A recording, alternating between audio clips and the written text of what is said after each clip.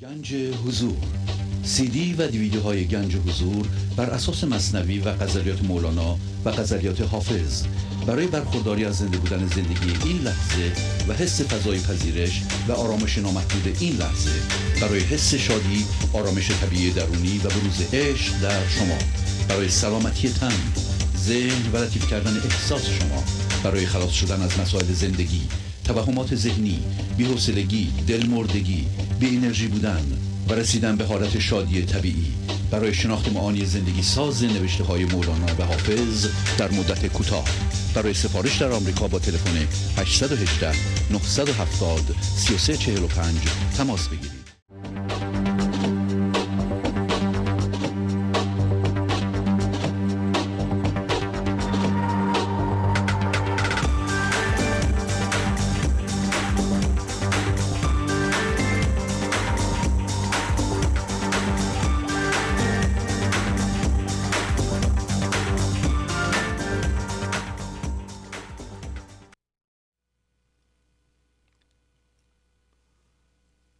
ای بر سر بازارت صد خرقه به زناری و از روی تو در عالم هر روی به دیواری.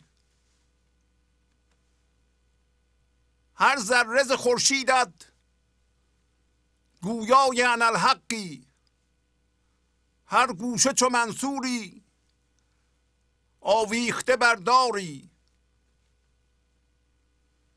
این طرفه که از یک خم هر یک ز میی مستند،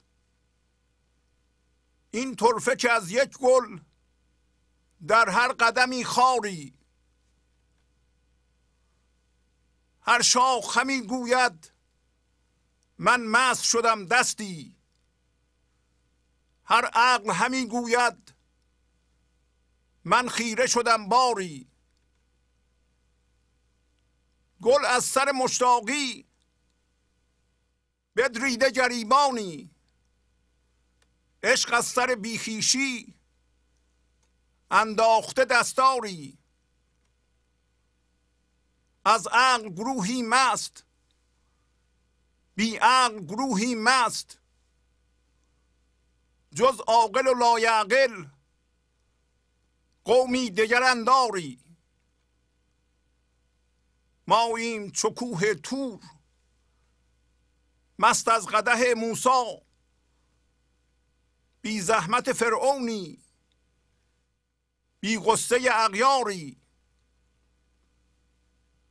ماییم چو می جوشان در خم خراباتی، گرچه سر خم بسته است از کهگل پنداری. از جوشش می کهگل شد بر سر خم رقصان، والله که از این خوشتر نبود به جهان کاری. با سلام و احوال پرسی برنامه گنج حضور امروز رو با غزل 2599 از دیوان شمس مولانا شروع می کنم. ای بر سر بازارت صد خرقه به زناری و از روی تو در عالم هر روی به دیواری. پس مولانا خطاب به زندگی، خطاب به خدا، از جانب انسان اینطوری میگه: ای باشنده ای که در بازار تو، یعنی در بازار خدا، ارزش 100 خرقه به اندازه یک زناره. همینطور که میدونید زنار بگیم کمربندی بوده که قوم هایی که یا انسان هایی که غیر از دین اسلام داشتن به کمر میبستند. سمبولیک اینجا یعنی حضور. انسانی که یا هوشیاری که وارد ذهن شده در این جهان و هوشیارانه برگشته روی خودش قایم شده، یعنی خداییت قایم شده روی خودش، زنار. چرا این تمثیل رو میزنه مولانا؟ برای اینکه هر کسی که خرقه باور پوشیده، همونطور که خواهیم دید، هوشیاری حضور یا زنده شدن ما به خدا براش کفر.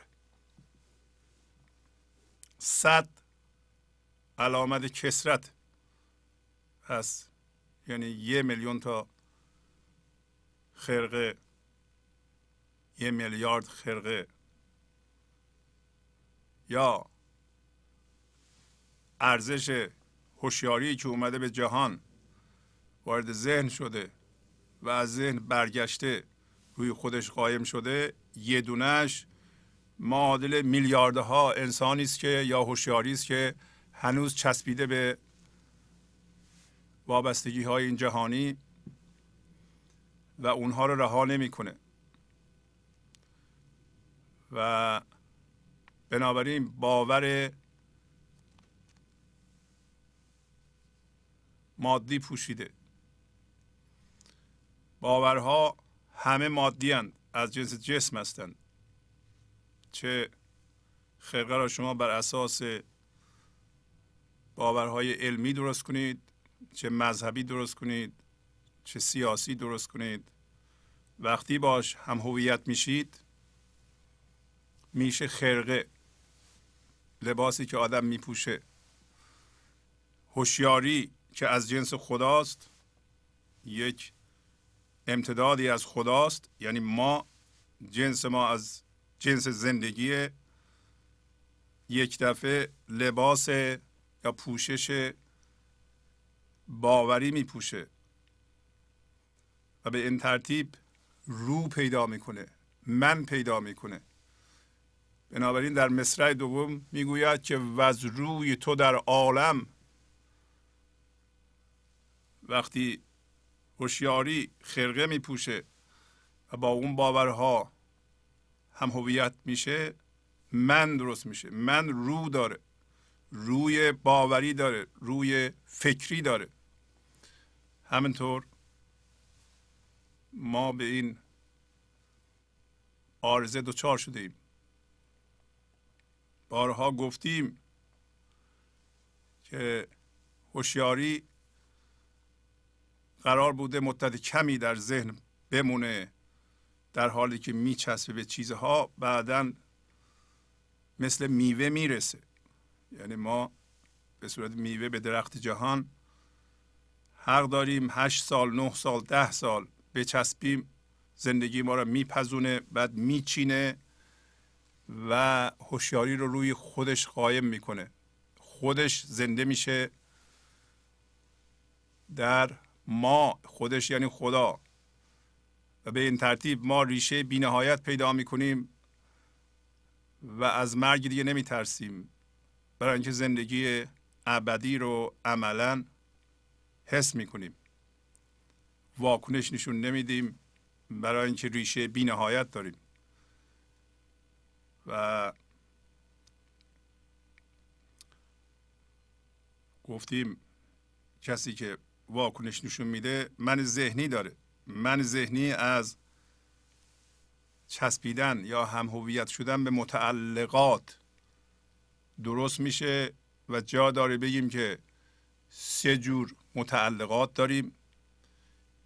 یکی متعلقات فیزیکی مثل مال دنیا که به صورت دوباره فکر به ما ظاهر میشه. ذهن یا مغز ما اینها رو به صورت فکر به ما ارائه میکنه، ما بهشون میچسبیم به صورت هوشیاری. یه نوع دیگه از اونها فقط فکر هستند، مثل باور، الگوهای باوری. هر باوری، هر فکری که چه کاری رو چجوری میشه کرد. همینطور یه قلم دیگه هیجانات، دردهای ما مثل خشمهای ما، رنجشهای ما، کینههای ما، تمام پریشانی های ما، اینا هم جسم هستند و هوشیاری به اینها میچسبه. بنابراین رو درست میکنیم ما. علل اصول یک رو و یک هوشیاری بیشتر در جهان وجود نداره و انسان قرار نبوده که رو درست کنه. اگر رو درست کرده، من درست کرده و من رو داره، بنابراین روش به دیواره. روش به دیواری یعنی چی؟ یعنی هیچی نمیبینه، فقط نقشه هایی که درست کرده اونا رو میبینه. امروز در مورد صحبت خواهیم کرد خیلی زیاد.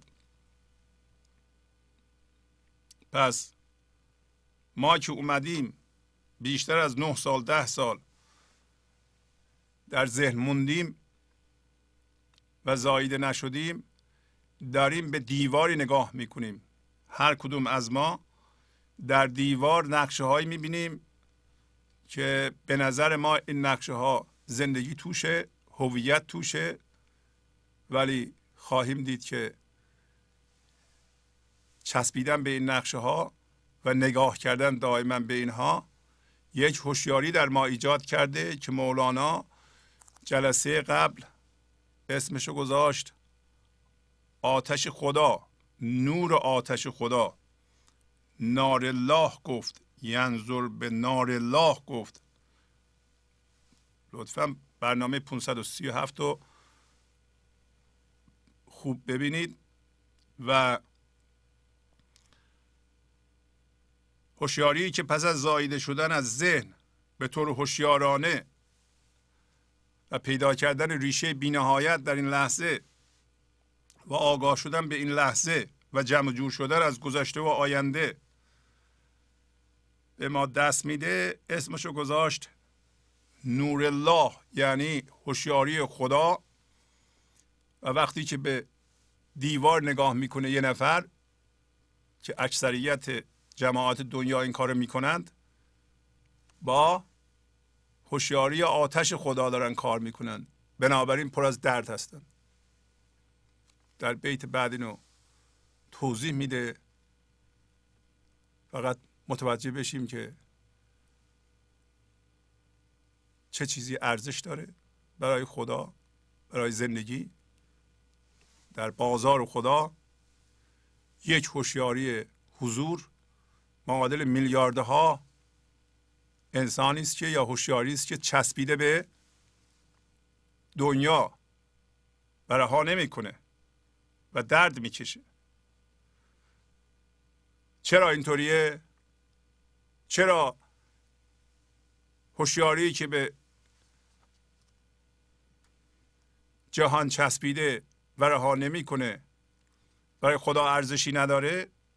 برای اینکه خدا نمیتونه خردشو، زیباییشو، عشقشو، برکتشو از طریق او بیان بکنه. اگر نتونه خدا به ما دسترسی داشته باشه، دیگه بس ما به چه درد میخوریم؟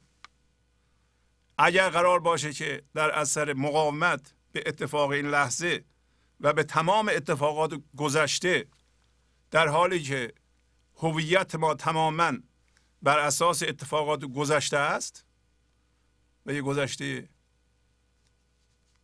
ناراضی است، پس بین ما و زندگی یا خدا یه عایق بزرگی وجود داره و هوشیاری یا برکت زندگی گرچه که داره سعی میکنه از ما عبور کنه، ولی چون ما موازی نمیشیم با او، یعنی نمیپذیریم، تسلیم نمیشیم، نمیتونه از ما عبور کنه.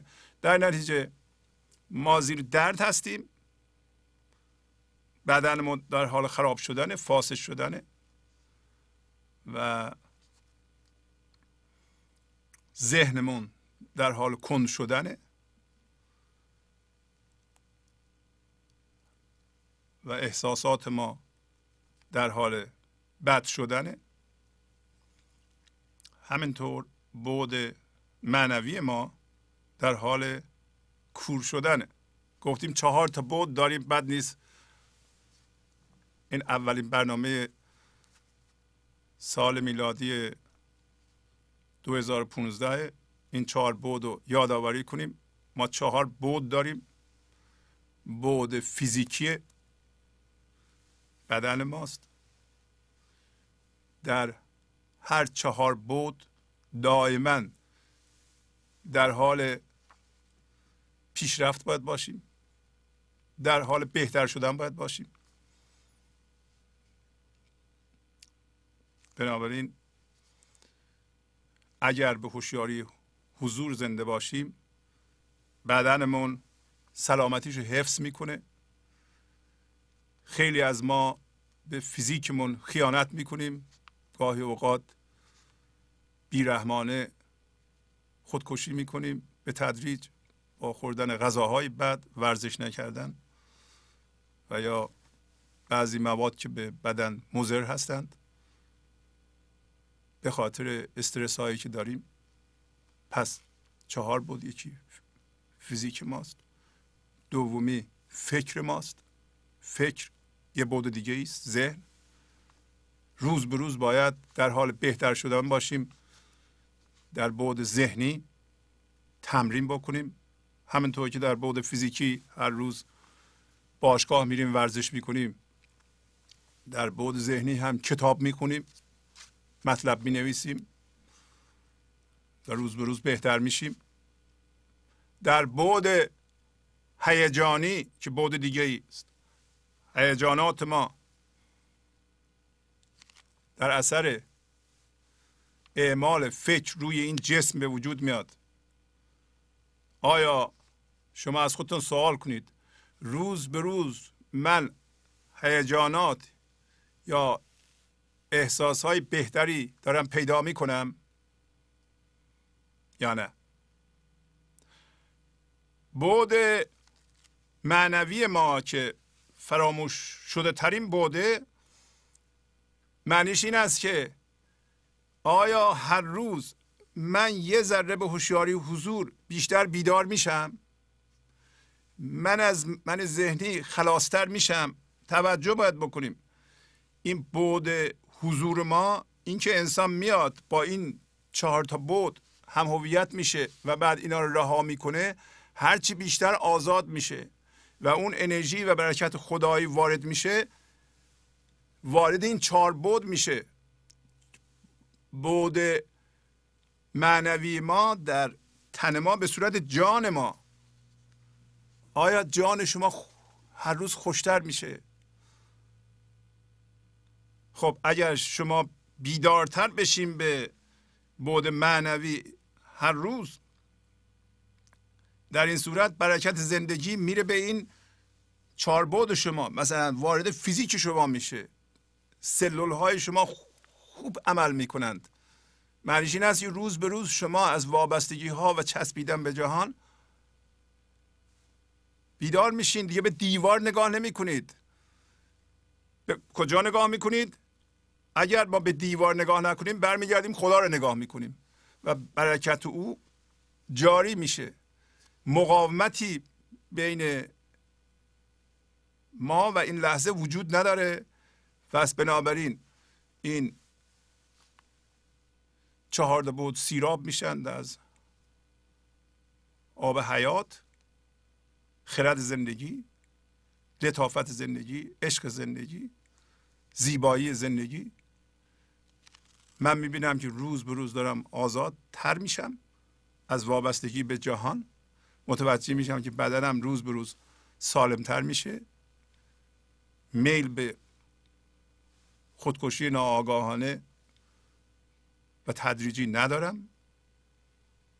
غذاهای بد نمیخورم، راحت پرهیز میکنم، ورزش میکنم، از بعضی مواد که مضرم به راحتی میگذرم، برای اینکه میبینم این بدن من نیستم. یواش یواش دارم به هوشیاری حضور زنده میشم که میبینم جسم من و فکرهای من خارج از من هستن و در کنترل اداره بنده هستن، نه من در کنترل اونها. و روز به روز میبینم که هیجانات من از اعماق وجود من میجوشه میاد بالا و جوشش شادی و آرامش که اصل وجود منه و یک برکت خداییه جای هیجانات بیرون رو گرفته. من به هیجاناتم، یعنی از اون چیزی که در اثر اعمال فکر روی بدن حاصل میشه، من تغذیه نمی کنم، بلکه از احساسات لطیف درون خودم تغذیه می کنم و همینطور می بینم فکرهای من و اون هوشیاری تولید میکنه. فکرهای من خلاقه، از دیوار دیگه نمی خونم، تکرار مکررات و عقاید گذشتگان نیست و هر روز حس عمق بیشتری میکنم، زنده بودن بیشتری میکنم، دردها میریزند در هر 4 بعد. هر روز من دارم بهتر میشم. حالا ذهن من که دیگه لازم نیست به من حس و هویت بده، آزاد شده، بهتر فکر میکنه، خلاقتره، هرچی که از اون ور میاد به فرمول در میاره، به صورت جمله و کلمه بیان میکنه. هر ذره ز خورشیدت گویای انالحقی، هر گوشه چو منصوری آویخته داری. خب داره وضعیت تقریبا هر انسانی رو بیان میکنه. هر انسانی هوشیاریه، یعنی یک ذره از خورشید خداست و این ذره مردنی نیست، این ذره آسیب پذیر نیست و همیشه میخواد بگه من خدا هستم. همینطور که منصور حلاج میگفت من خدا هستم، برای اینکه به هوشیاری حضور زنده شده بود به طور کامل و خدا را در درون خودش میدید و وقتی میگفت من خدا هستم، اونایی که خرقه پوش بودن میگفتن کافره، برای اینکه اونا به دیوار نگاه میکردند، این آدم به خدا نگاه میکرد. ولی مولانا ببینید چجوری میگه که همه ما ذره خدایی هستیم و اون ذره دائما میگه من خدا هستم. یعنی ذره درون من و ذره درون شما هر لحظه اینو تکرار میکنه که من از جنس خدا هستم، منو نچسبون به این چیزها، آگاه باش، من میخوام خداییت رو بیان کنم، من میخوام عشق رو بیان کنم، تو داری به دیوار نگاه میکنی. حالا این اشتباه که ما به دیوار نگاه میکنیم، نمیدونیم که ذره خورشید خدا هستیم، خداییت هستیم و دیوار رو میخونیم و نمیذاریم این ذرگی خدایی رو بیان بکنه و نشون بده. هزینه داره یا نه؟ بله هزینه داره. هزینهش همینه که مصرع دوم میگه هر گوشه چو منصوری آویخته داری. پس این که یه کسی انتخاب کرده، یه هوشیاری انتخاب کرده بچسبه به جهان، یعنی به دیوار نگاه کنه و رو داشته باشه و بگه من روی خدا رو نمیخوام، هزینهش اینه که میخکوب شده به دیوار. یعنی فقط به دیوار نگاه کردن نیست، هوشیاری میخکوب شده، چسبیده با میخای نامری، به طوری که خودشو نمیتونه بکنه. چرا نمیتونه بکنه؟ فکر میکنه از اون چیزهایی که رو دیوار میبینه میتونه زندگی بگیره، میتونه خوشی بگیره، میتونه هویت بگیره، میتونه خوشبختی بگیره. حالا اونا چی هستن رو دیوار میبینه؟ عکس همسرشه، عکس بچه‌شه، عکس ماشینشه، عکس خونهشه، عکس باوراشه، باورهای سیاسیشه، مذهبیشه، دیگه هر چی که در جهان مادی به ذهن میاد روی دیوار و عاشق اونه که امروز خواهیم دید. حالا این کار هزینه داره. بله، هزینه‌اش اینه که مثل مسیح یا مثل منصور برداره. میدونین که در تمثیل مسیح، من مطمئنم که مولانا وقتی منصور رو مثال میزنه، بارها هم مسیح رو مثال میزنه،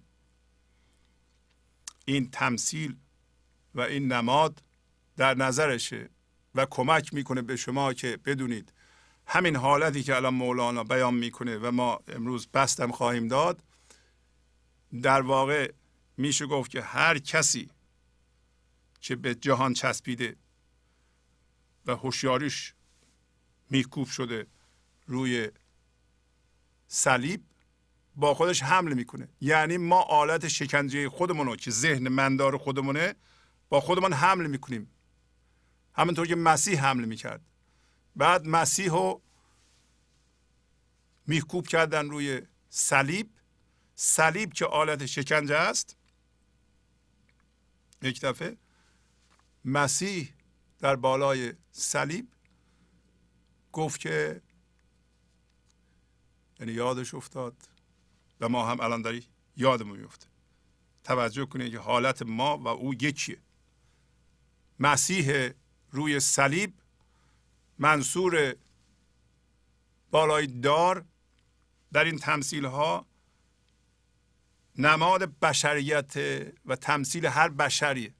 هر بشری الان زیر استرس. استرس، خشم،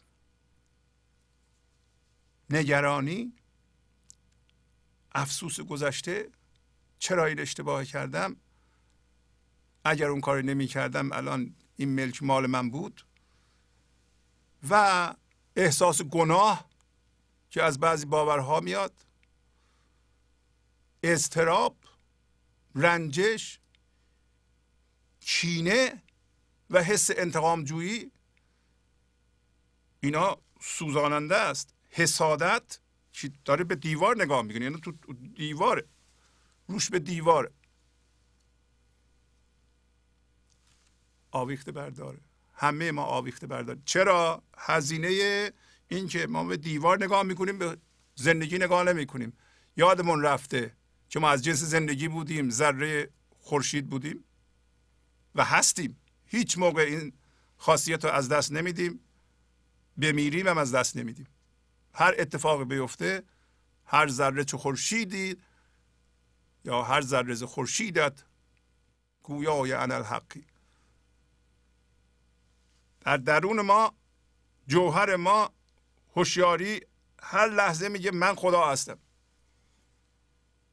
اما ما یه دفعه میگیم من خدا هستم یعنی چی؟ که من زیر درد دارم میمیرم.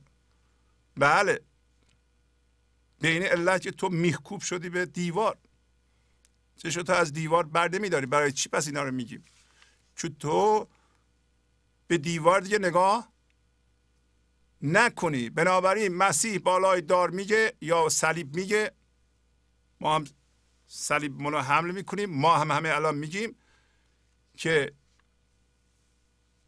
خواست من و اراده من نه، خواست و اراده تو، یعنی به خدا میگه. یعنی چیکار میکنه؟ تسلیم میشه. این اتفاق بسیار مهمه برای اینکه شما دارین عقل اون چیزهایی که رو دیوار نوشته شده رو نفی میکنید، تسلیم میشین. و همینطور که پایین خواهیم خوند، مسیح دوباره میگه که این پایینی ها رو که منو میخکوب کردن روی صلیب ببخش، برای اینکه اینا نمیدانند. یعنی چی؟ یعنی از ملامت خود و دیگران دست بر میداره. نمیگه اینا کردند. میشه شما در این لحظه تصمیم بگیرین که از این الگو که روی دیوار هست میخونید که تمام بلاهایی که سر شما آمده و شما زیر فشار درد هستید دیگران کردند. بلاها رو دیگران سر شما آوردن. و شما این جمله رو بگید اونها رو ببخش. به زندگی داریم میگیم. برای اینکه بهتر از این نمیدانند یا نمیدانند.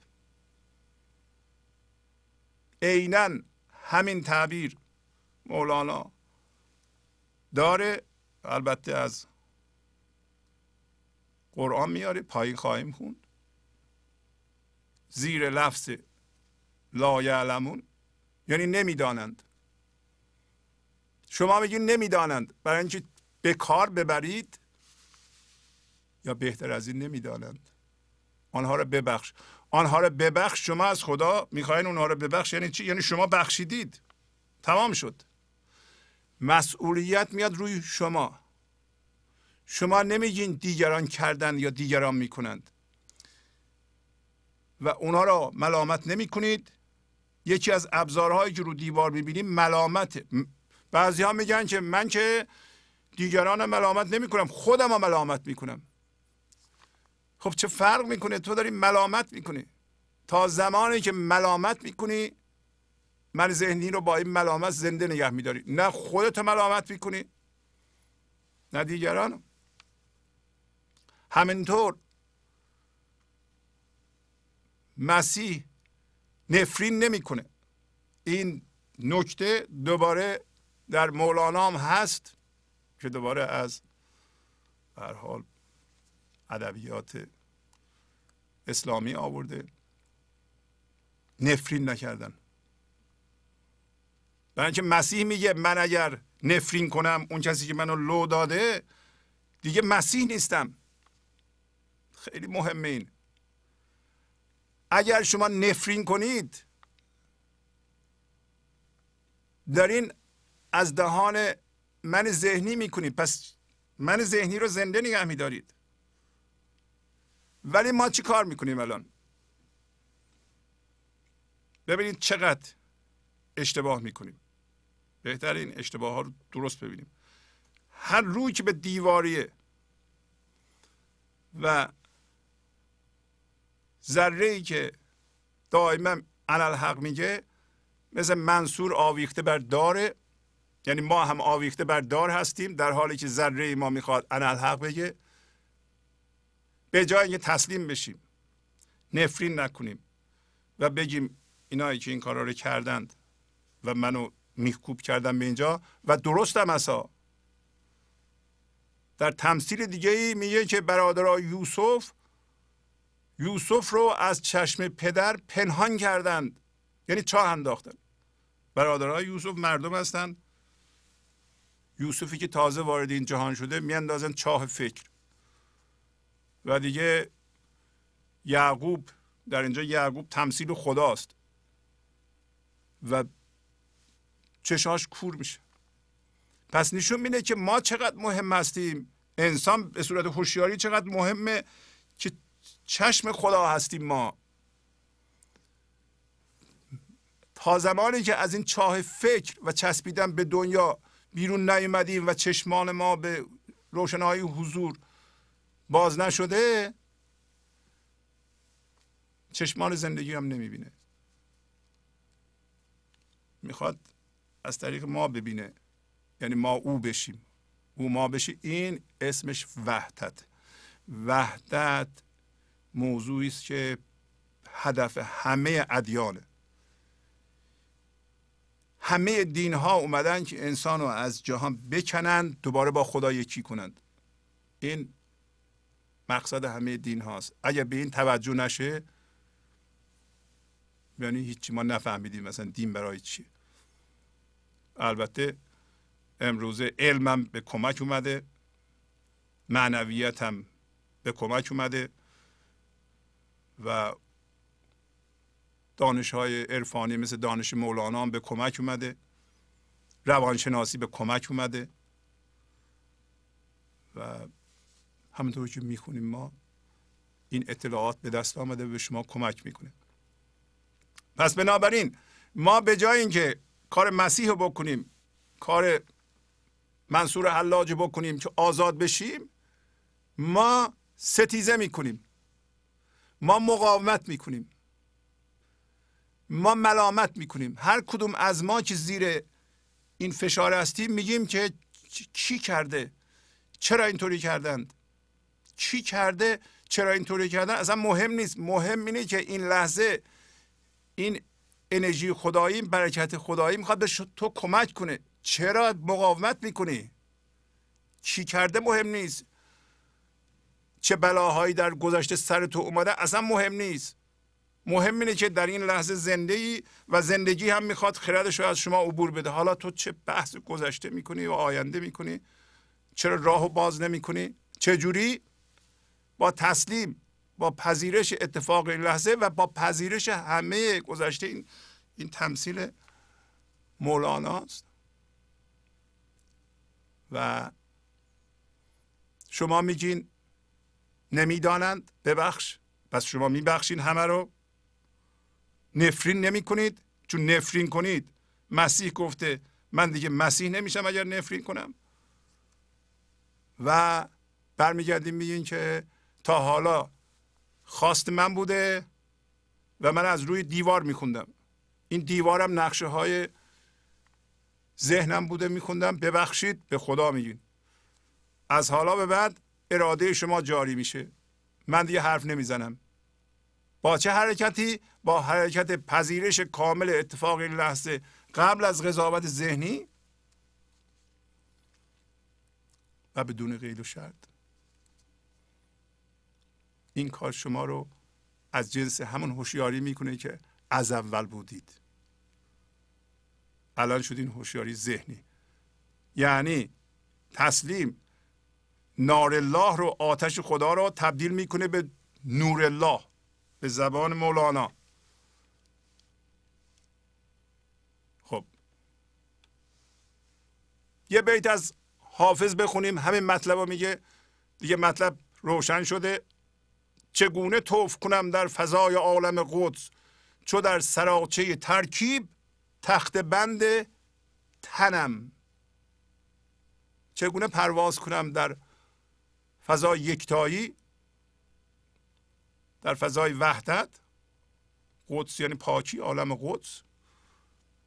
چون من هوشیاری که از اون ور اومدم در این اتاقه که ترکیب یعنی مواد، بدن، فکر، هیجان، همش رو دیواره. همه این مفاهیم بدن ما، فکرهای ما، متعلقات ما، هیجانات ما به صورت مفهوم به ما ارائه میشه. این اسمش سراچه ترکیبه. تخته بند تنم یعنی من هوشیاری میخکوب شدم، با میخ منو کوبیدن روی تخته ای. تخته هم همین تن ذهنی منه، اون چیزی که ذهن نشون میده. چگونه؟ نمیتونم. اگه قرار باشه اینطوری باشه باید بیدار بشم. آیا من میتونم به دیوار نگاه نکنم؟ آیا با این همه دردهایی که من درست کردم از گذشته و هر لحظه منو میکشه، من میتونم با اونا هم هویت نشم و تام و تمام باشم، یه تیکه باشم؟ بله. در مورد یه مطلبی هم از مسیح خواهیم خوند همین الان، برای اینکه شما میتونید با وجود اینکه مقداری درد دارین، مقدار هم هویت شدگی و بهش دارین نگاه میکنید، در این لحظه مثل خدا یه تیکه بشید، یکتا بشید. الان در جاهای مختلف تقسیم شدیم. این اسمش هست هم هویت نشدن. یعنی ما اختیار داریم با جهان هم هویت نشیم. ما میتونیم حتی دردهامون رو نگه داریم، یواش یواش میافتند، ولی در عین حال یکتا بشیم. شما فکر نکنید همه دردها رو باید بندازین. شما اگر روتون از دیوار برگردونید و نگاه نکنید، شما چی کار دارین روی دیوار چه نقشه هایی هست؟ دیگه نگاه نمی کنید. نگاه نکردن همان و آزاد شدن همان. شرط تسلیم است نه کار دراز، سود نبود در زلالت ترک تاز. پس شرط تسلیم، پذیرش اتفاق لحظه است و اتفاقی که ذهن ما نشون میده در گذشته است یا در آینده ممکن اتفاق بیفته، پذیرش اون، یا الان در حال اتفاقه. نه کار دراز، نه جنگ و ستیزه و مقاومت و به این ور اون ور دویدن. سود نبود در تاریکی زلالت، در گمراهی و تاریکی ذهن ترک تاز. هی خودتو این ور بچش اون ور بچش اون ور بزن در ذهن، در حالی که زندانی هستی و گمراه هستی. در این مورد دوباره خواهیم خوند. این بیتو ممکن است چند بار تکرار بکنیم.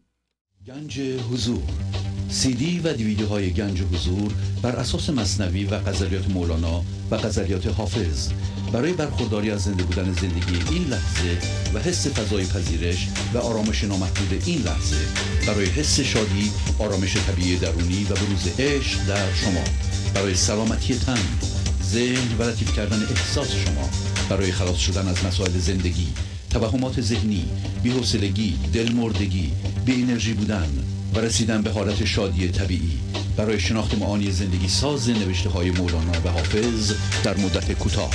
برای سفارش در آمریکا با تلفن 818 970 3345 تماس بگیرید.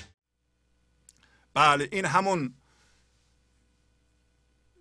چیزی که از مسیح خواستیم بخونیم. پس بنابراین میگه Be ye therefore perfect whole یعنی تمام, even as your father who is in heaven is perfect whole. پس بنابراین داریم میگه که بنابراین تو تام و تمام باش، یعنی یه تیکه باش. پرفکت ترجمه کردن، کامل. شاید کامل درست نیست، باید بگیم تام و تمام، برای اینکه پدر تو یعنی خدا یه تیکه است و تو هم اون هستی. ترجمه فارسیش به این ترتیب هست. پس شما تمام باشید، داخل پرانتز کامل ترجمه شده، چنان که پدر شما که در آسمان است یا در بهشت است یا در فضای یکتایی هست تمام است. تمام است این یه تیکه است. هول، کل، عکس وضعیت خیلی از ماست که در جاهای مختلف سرمایه گذاری شده. این هول یا تام و تمام نیست. پس ما میتونیم با من ذهنی حتی با دردها تام و تمام باشیم یا بدون اون باشیم. ما عالم میخوایم همه اینا رو بریزیم، ولی الان هم میتونیم تام و تمام باشیم در حالی که به دیوار دیگه نگاه نمی کنیم. یعنی شما میتونید دردهای من ذهنی رو در آن داشته باشید و بگین از این لحظه به بعد من تصمیم گرفتم با اینا هم هویت نشم. من اینها نیستم، اینا مال من نیست. و یه اصطلاح دیگه هم که قبلا خیلی گفتیم، لا کردنه. بله چند بیت از مثنوی براتون تون میخونم دیگه مطلب روشن شده.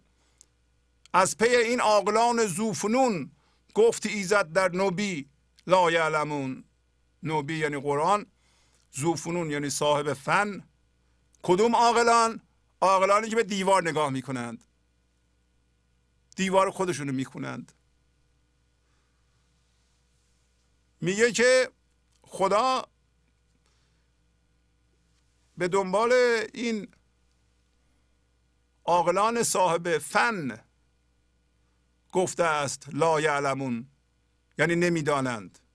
این همون اصطلاحی است که مولانا میگیره و مسیح در بالای صلیب گفته که ببخشید اینا رو نمیدونن. این لا یعلمون هم به این دلیله که میگه هر کسی که از پرده میخونه، از روی دیوار میخونه، باورهاشو میخونه، این بلا سر شما میاره، اونا رو ببخشید. شما میگید برای اینکه نمیدانند، برای اینکه از دیوار میخوانند، ذهن خودشون رو میخوانند، از خدا الهام نمیگیرند، خدایی نیستند، خداییتشون رو کور کردند. ولی میگه شما اونا رو ببخش. مهم اینه که شما نور افکن رو روی خودتون بندازید و دیگران رو که این بلاها رو سر شما آوردند و داره میگه نمیدانند، شما ببخشید. هر یکی ترسان ز دزدی کسی، خویشتن را علم پندارد بسی. ما که از دیوار داریم میخونیم، رومون به دیواره، واقعا خودمونو عالم میپنداریم و میترسیم این علمی که ما از دیگران گرفتیم دیگران از ما بدزدن، یه دفعه اونا هم عالم بشند. آیا اینطوریه؟ شما ترسینو دارین که از بس که باورهایی که از روی دیوار میخونید خوبه و واقعا شما رو به خاک سیاه نشونده، اینا چیزهای خیلی با ارزشی هستند، دیگران حتی ممکنه از شما بدزدند. گوید او که روزگارم میبرند، خود ندارد روزگار سودمند. هر کدوم از ما که به دیوار خودمون نگاه میکنیم در ذهنمون و اونا رو میخونیم و اونا رو علم میپنداریم و وحی خدا میپنداریم، میگیم که مردم وقت ما رو تلف میکنند، واقعا عمر ما رو میسوزونند، در حالی که خودش روزگار سودمندی نداره، نه کار مفیدی میکنه، نه حالش خوبه، نه بدنش سالمه، نه فکر خوبی میکنه، هیچ کدوم از ابعاد چهارگانش درست کار نمیکنه، ولی فکر میکنه دیگران او رو اذیت میکنند. داریم راجع به اون لا یعلمون صحبت میکنیم. اون حرفی که مسیح زده، اینا رو ببخش برای اینکه نمیدانند. آیا نمیدانند؟ اونایی که نمیدانند هزینه نمیدند؟ نه، اونا هزینه میدند حتما، برای اینکه اونا هم چسبیده به دار هستند، اونا هم خداییتند، ولی میخکوب شدن به تخته، زیر شکنجه هستند، زیر درد هستند.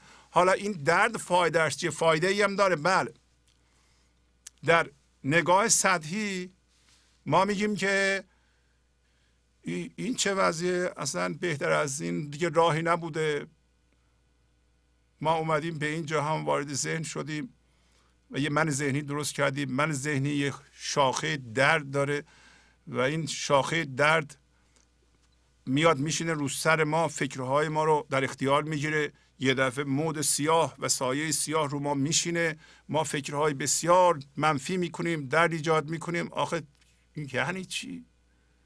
این من ذهنی چیه دیگه؟ اون دردش چیه دیگه؟ این فضای درد چی من دارم حمله میکنم؟ بله، این فضای درد ضرر داره ظاهرا و واقعا هم داره. این فضای درد ذهن ما رو فلج میکنه، بدن ما رو خراب میکنه. یواش یواش یواش یواش به ما یادآوری میکنه که تو به دیوار نگاه نکن. این راه خوبیه؟ نه، راه خوبی نیست، ولی تا حالا بهترین راه بوده. اگر انسان ها به درد نیفتن، همین الان هم اینطوریه. بیشتر آدمایی که به این برنامه نگاه میکنن از طریق درد اومدن، هیچ چاره نداشتن، مجبور شدن به این برنامه نگاه کنن. آیا با انتخاب خودشون نگاه میکنن؟ نه، نگاه نمیکنن. ترجیح میدن به یه فیلم سینمایی نگاه کنن تا به آموزش مولانا گوش بدن. چرا؟ فکر میکنن که علاجشون از اون دیواره، از اون نقشه هایی که رو دیوار میبینن، از اونها دوا بیاد. مولانا میگه اینا دوا نیست، بلکه قیافه دوا داره، زهر اینا. درست مثل که یک سمی رو، زهری رو توی کپسول بذارن، با شیرینی بپوشونند. اولش میخوریم یه شیرینه، بعد از اینکه قورت میدی 2-3 دقیقه دیگه ببینی که حالت خراب کرد. پس بیت متوجه میشین. همیشه یادمون هست ما زیر درد هستیم، زیر استرس هستیم. اولا واکنش من ذهنی مقاومت، ستیزه است، ملامت. نباید من به این روز میافتادم. داریم راجع به اینا صحبت میکنیم، برای اینکه مولانا این لا یعلمون و نمیدانن رو به این خاطر میاره. گوید از کارم برآوردند خلق، غرق بیکاری است جانش تا به حلق. هر کدوم از ما میگیم اینو. میگه که مردم نمیذارن من کار کنم. مولانا میگه که تو اصلا کار نمیکنی، که برای کار اونه که خرد ایزدی بیاد بکنه. کار اینه که تو موازی با زندگی بشه، خرد زندگی و عشق زندگی و لطافت زندگی بریزی به فکرت، اونو باردار کنه، بریزی به عملت، اونو باردار کنه، پربار کنه، به نتیجه برسونه. کارهایی که تو میکنی از روی اون نقشه‌های دیواره. غرق بیکاری هستی، جانت که در اینجا کار نمیکنه. این یه مطلبی بود راجع به چی؟ آنها نمیدانند، آنها را ببخش.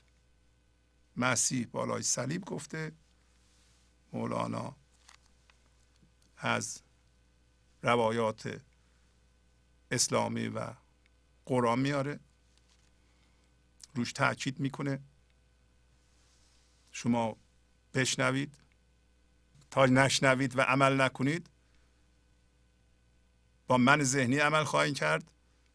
من ذهنی هم ستیزه، مقاومت و دوری از خدا را پیش میاره. مقاومت من ذهنی رو تقویت میکنه. هر چقدر بیشتر مقاومت کنید، عایق بین شما و زندگی بیشتر میشه.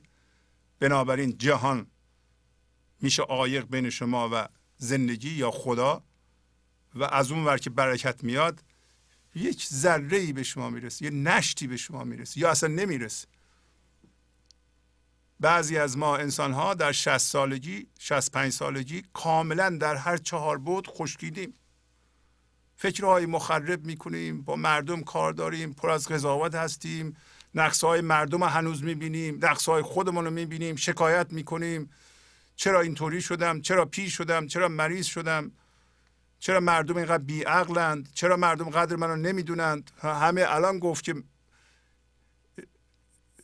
اینجور آدما و ما که رو دیوار نگاه میکنیم فکر میکنیم عالم هستیم. آخه این مردم میشه به این نادانی باشن که قدر منو ندونند، با این سواد بیان از من بپرسن چی کار کن. اینا توهماتی است که میتونه در هر 4 بعد در سن بالا ظاهر بشه که انشالله در ماها نخواهد شد. یه مطلبی رو دوباره از مثنوی میخونم، از بیت 777 دفتر 4 شروع میشه. ناحمولی انبیا از امر دان، ورنه هم مال است بد را حلمشان. پس ما اگه به دیوار نگاه نکنیم، در این لحظه موازی بشیم با زندگی، تسلیم بشیم و بپذیریم، از جنس زندگی بشیم، فضادار میشیم.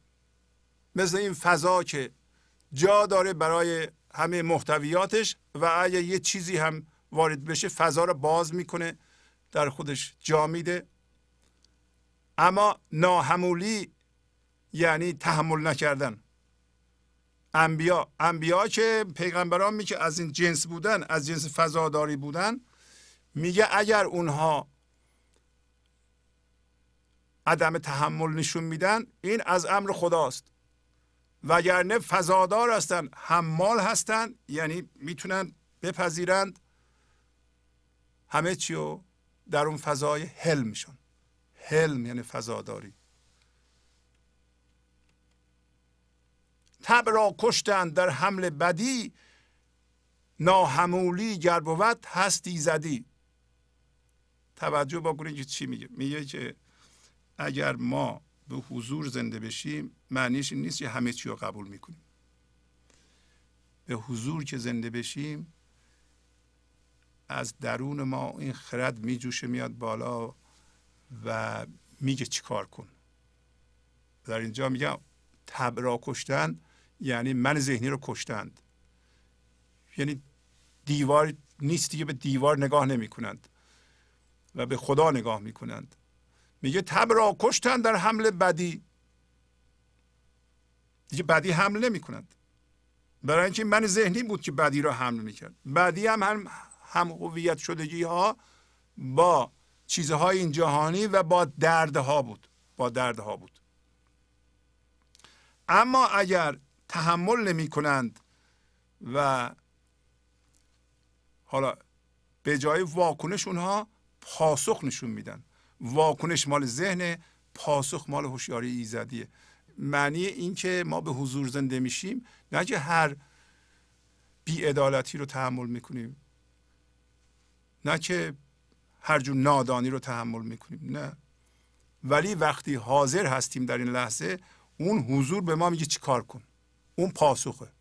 در حالی که واکنش‌های از پیش ساخته مال ذهنه، از شرطی شدگی میاد. اینا ارزش ندارند. اینا واکنش‌های پیش ساختن.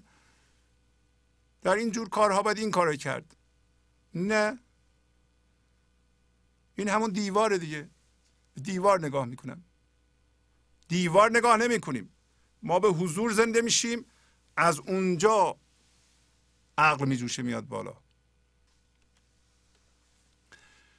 ای سلیمان در میان زاغ و باز، جام حق شو با همه مرغان بساز. الان به شما میگه، شما سلیمان هستید. هر کدوم از ذرات خورشید ایزدی، هر انسانی بالقوه سلیمانه. سلیمان عارف وقت. هر انسانی عارف وقت. منتها به دیوار نگاه میکنه. هزینه‌اش هم البته میده. این برنامه برای همینه دیگه، که به دیوار نگاه نکنیم، به خدا نگاه کنیم، به زندگی نگاه کنیم، بگیم من ذره خورشید ایزدی هستم و این ذره دائما انالحق میگه.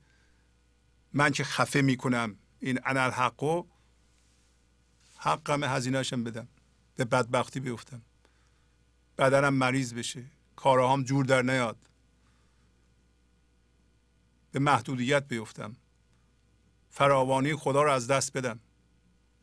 چون گفتیم خدا دو تا خاصیت داره، یکی بی‌نهایته، بی‌نهایتش در ما به صورت فراوانی، بیکرانی حاصل میشه. امروز خواهیم خوند باسم. اما دیوار، من ذهنی، ما رو میاندازه به محدودیت، خسیسی.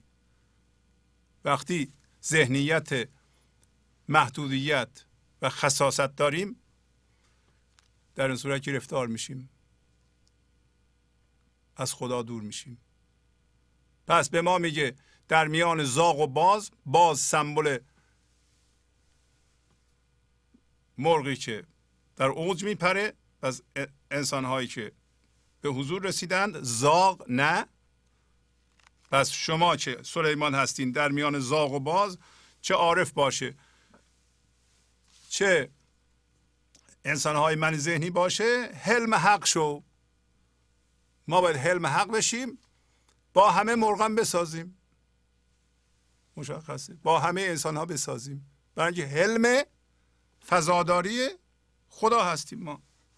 بنا به تعریف انسان فضاگشاییه. شما اگر بخواین یه تعریفی از خودتون بکنید، من چی هستم، این جوهر من و هوشیاری چیه، هوشیاری شبیه این فضاست در بالا. هر چی که به اصطلاح چیز درش وارد بشه ماده درش وارد بشه، باور جدید بیاد، فضا رو باز میکنه و اونو در خودش جا میده و بگین که تمام اتفاقات در من میفته و من اینها رو میپذیرم برای اینکه حلم حق هستم، با همه مرغانم میسازم. و دوباره اون مطلب مهم میگه ای 200 بلقیس حلمت را زبون کهت قومی انهم لا یعلمون. همه مطلب رو میگه بلقیس در اینجا فرض کن که انسان من ذهنی در مقابل حلم شما که سلیمان هستید زبونه. یعنی اگر شما این فضاداری رو رعایت کنید با این صحبت هایی که امروز داریم ما میکنیم، همین رو خواهیم گفت که قوم مرا هدایت کن به درستی که آنها نمیدانند. همون حرفی است که مسیح بالای صلیب زده و شما هم الان با این گفتار که اونها را هدایت کن یا اونها را ببخش، هر دو یک. برای اینکه نمیدانند، برای اینکه به دیوار نگاه میکنند. کی رها میشه؟ شما. حالا شما اعتراض کنین، ستیزه کنین، مقاومت کنین خوبه؟ نه، شما هم مثل اونها میشین. نفرین کنین خوبه؟ نه، نفرین کردن شما رو از جنس من ذهنی میکنه. اما اجازه بدین یه مطلبی رو از یه قصه بسیار بلندی بخونیم، حداقل معرفی کنیم. این قصه اسمش قصه قلعه ذات الصور است یا هشربا، که همین اصطلاحات بسیار بسیار بیدار کننده است. مثل ذات الصور یه قلعه هست که اسمش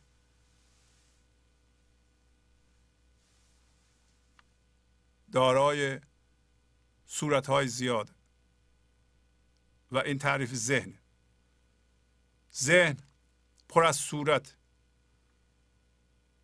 ذاتش از صورت، جنسش از صورت. و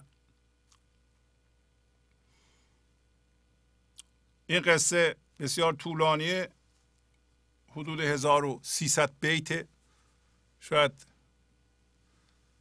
بلندترین قصه مثنوی است در دفتر ششم. همینطور که میبینید این بیتی که من میخونم از دفتر ششم بیت 3630 شروع میشه. شاهی 3 پسر داره، در اینجا شاه سمبل خداست. 3 پسر 3 هوشیاری اند که عزم سفر میکنند. به پدرشون میگن ما میخوایم بریم سفر و او هم موافقت میکنه. بس 3 هوشیاری از اون ور میان به صورت ما، به صورت انسان. ولی پدر قبل از اینکه پسرها برند، حالا پسر نیست، دختر و پسر همه یکیه، ما داریم راجع به هوشیاری صحبت میکنیم. وقتی صحبت پسر میکنیم یه عده فکر نکنن که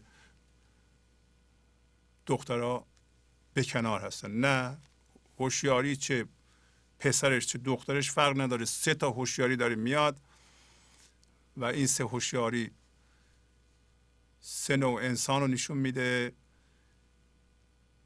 که وقتی شروع میکنند به کار رو خودشون چه مشکلاتی براشون پیش میاد. یکی فرزند بزرگتره، یکی فرزند میانی، یکی فرزند کوچیکه که پدر میگه که برین هر جا میخوایم بریم، فقط وارد یک قلعه نشین. اون قلعه اسمش هشربا هست، یعنی هوش را میدزده، یا اسمش ذات الصور هست، یعنی از صورت ساخته شده، جنسش از فکر، وارد اونجا نشین. منظورش همون ذهنه.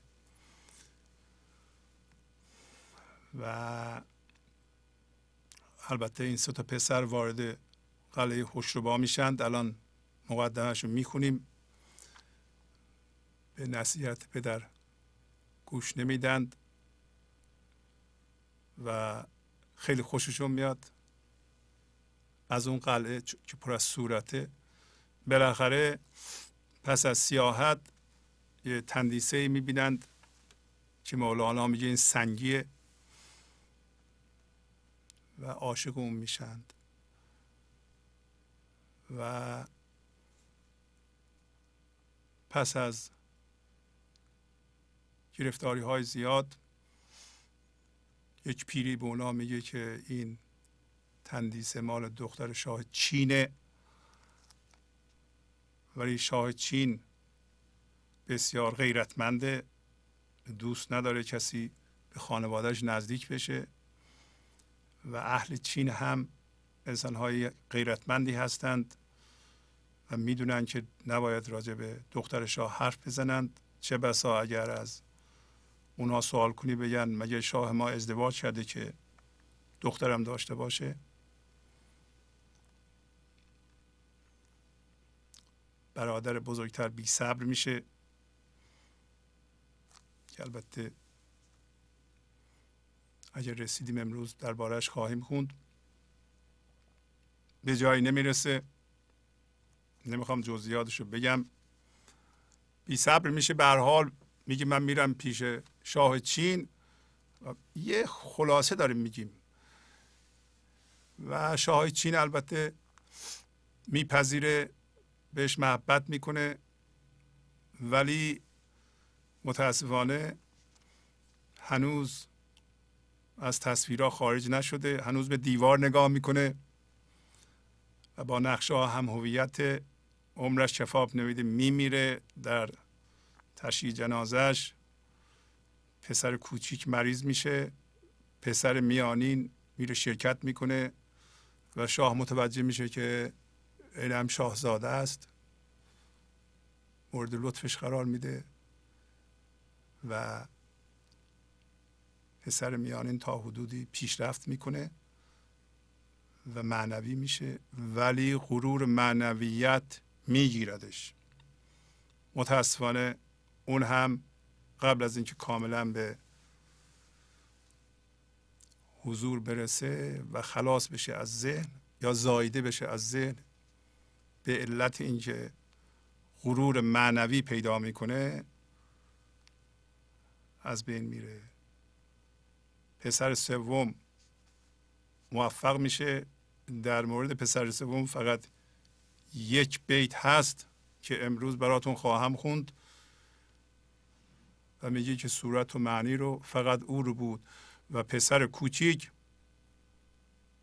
همین نصیحت هایی که مولانا میکنه همه رو رعایت میکنه.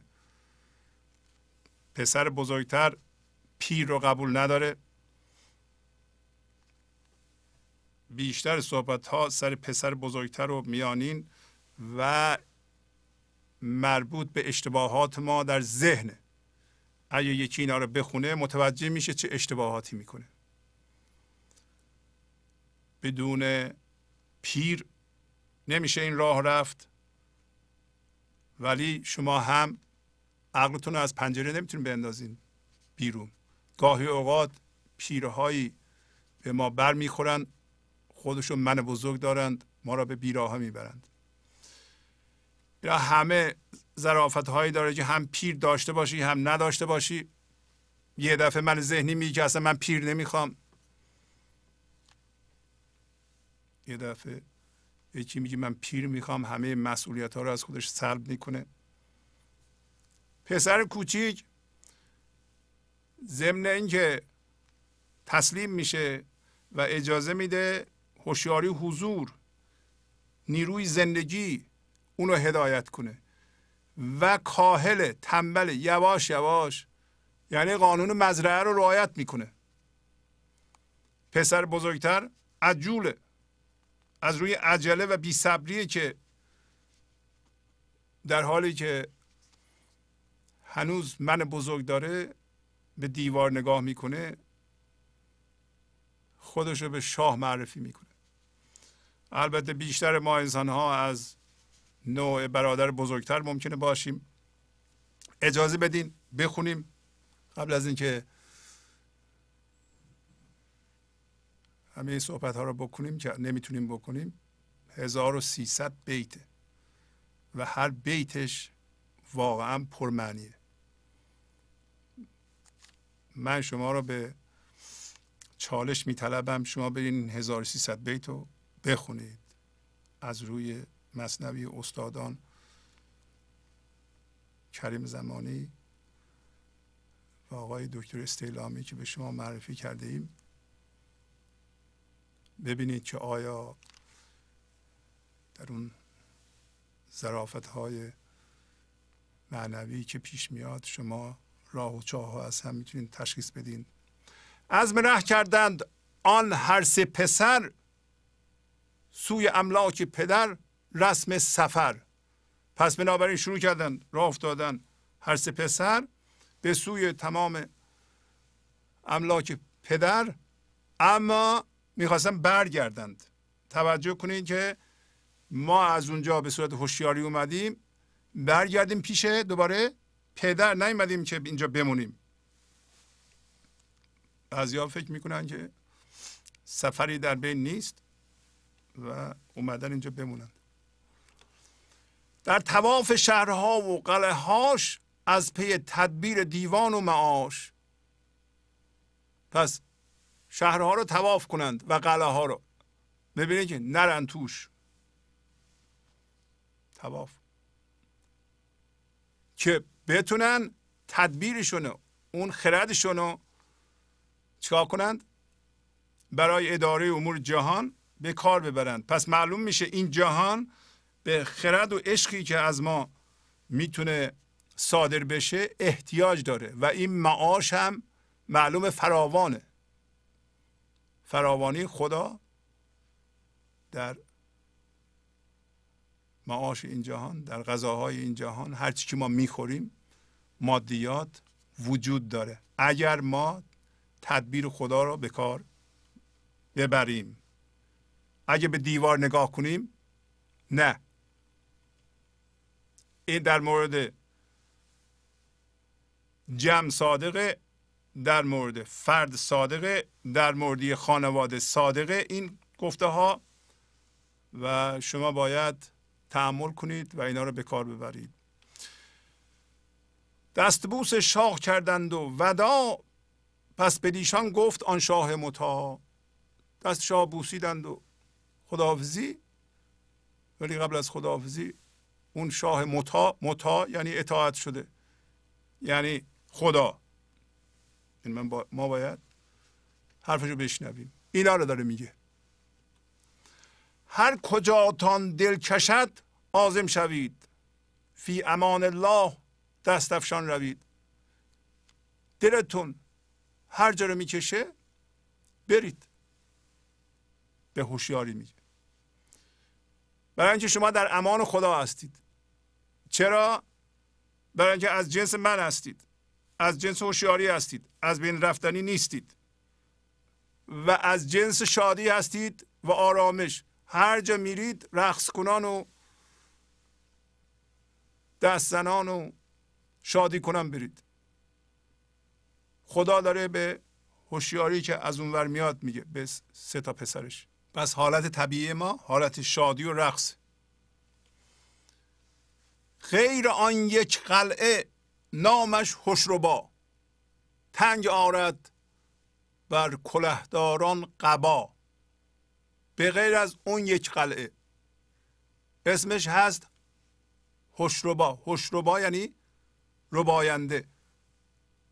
هوش یعنی هوش. هوش که انگلیسیش همین کانشسنس هست، همه وجود ماست. ما هوشیاری هستیم. پس یه قلعه وجود داره که اون قلعه ذهن، اون قلعه هوش را میدزده. هوش دزدنده است، هوش دزد. کلهدار یعنی شاهان و شاهزادگان. شما که شاهزاده هستید، فرزند خدا هستید، هوشیاری هستید، اگر برین اونجا عرصه برای شما تنگ خواهد شد. تنگ آرد بر کلهداران قبا، یعنی قبا رو تنگ میکنه، نرین اونجا. پس میبینید که چه وصیتی میکنه. الله الله زان دز ذات الصور، دور باشید و بترسید از خطر. الله الله یعنی مبادا این کارو بکنید، مواظب باشید، به هیچ وجه این کارو نکنید. از آن دز یعنی همین دژ، ذات الصور. ذات الصور یعنی دارای نگوش بسیار، نقشه های زیاد، ساخته شده از فکر، مفهوم.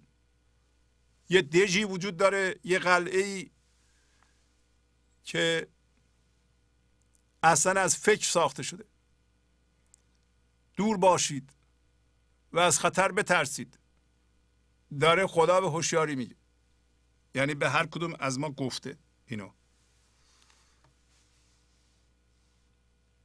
ذات الصور، هوشربا، اینا همه اصطلاحاتی است که به شما بسیار بسیار کمک میکنه. چه چیزی از صورت ساخته شده؟ صورت یعنی نقش، مفهوم، هر چیزی که در ذهن شما میبینید. حالا دوباره توضیح میده.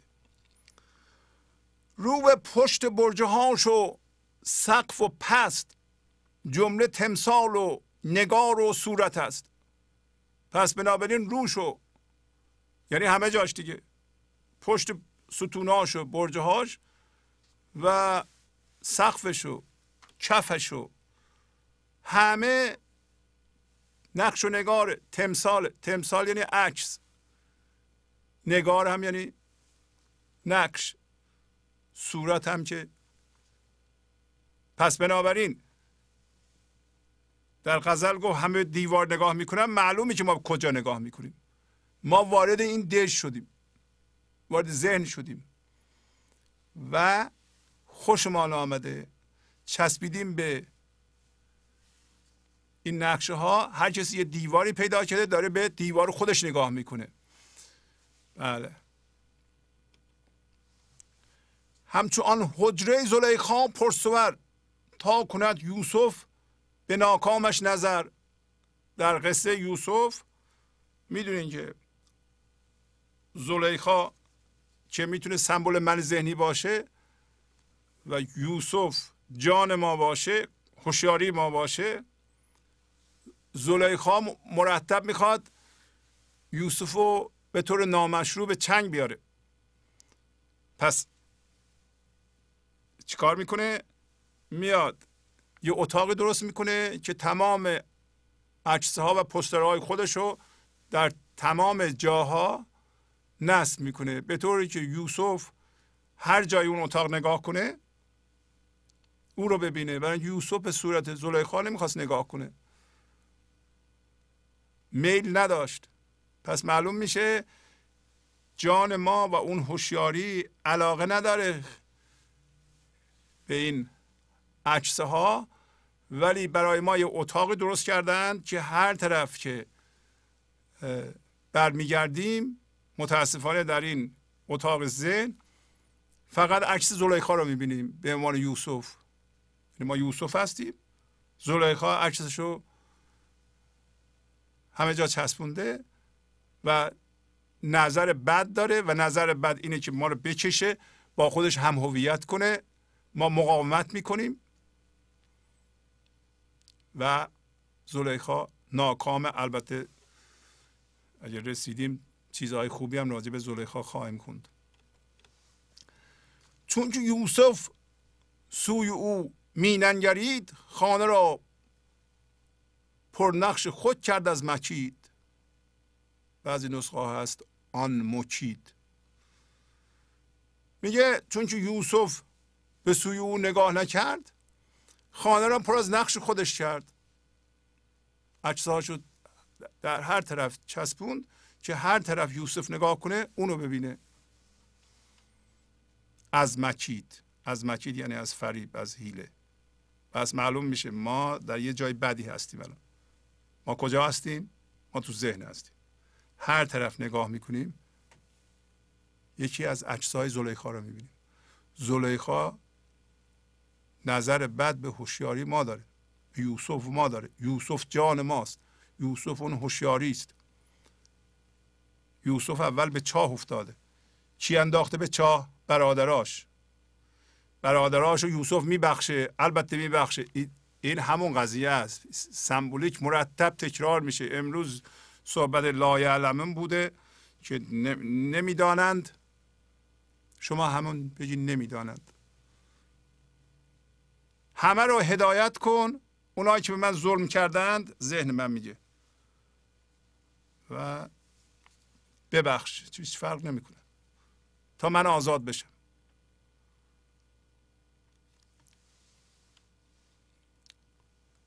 مهم اینه که شما خودتون رو در این حالت ببینید، نه فقط مفاهیم بخونید. برگردیم به خودتون، ببینید که الان که نگاه میکنید چی میبینید شما.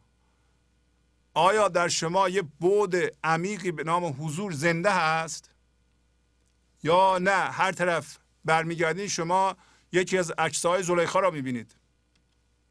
حتما زلیخا را میبینید، برای اینکه از فریب همه جا را با عکس خودش پوشونده. تا به هر سو کنگرد آن خوش عذار، روی او را بیند و بی اختیار. تا به هر سو که بنگره آن خوب چهره، یعنی یوسف، روی او را ببینه بی اختیار. دیگه اختیار نداره. این بی اختیار هم اصطلاح جالبی است.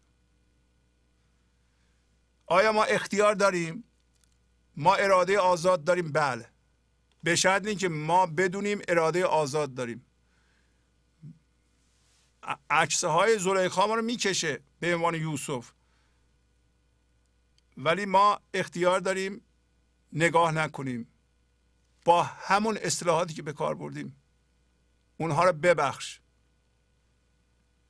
اون نقشه هایی که میبینیم خیلی از نقشه ها نقش انتقام جویی، نقش کینه هست، نقش رنجش، نقش توقع. یکی از الگوهای زلیخا رو میبینیم. خلاصه اختیار دارید نبینید. الان میرسیم، همینو داره میگه. بهر دید روشنان یزدان فرد، شش جهت را مظهر آیات کرد. اون کسی که میخواد عکس زلیخا رو ببینه، عکس زلیخا رو میبینه.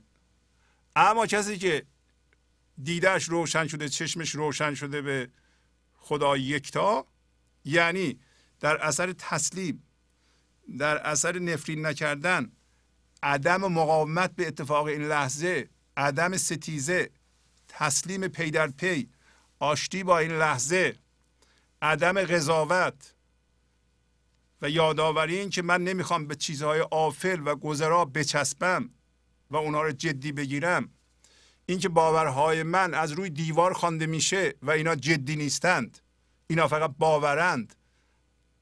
هر فکری که میاد به سر من، این فکر لزوما خردمندانه نیست و فکر و ذهنم فکر میسازه، مخصوصا هم که بیشتر فکرها رو من از روی دیوار میخونم.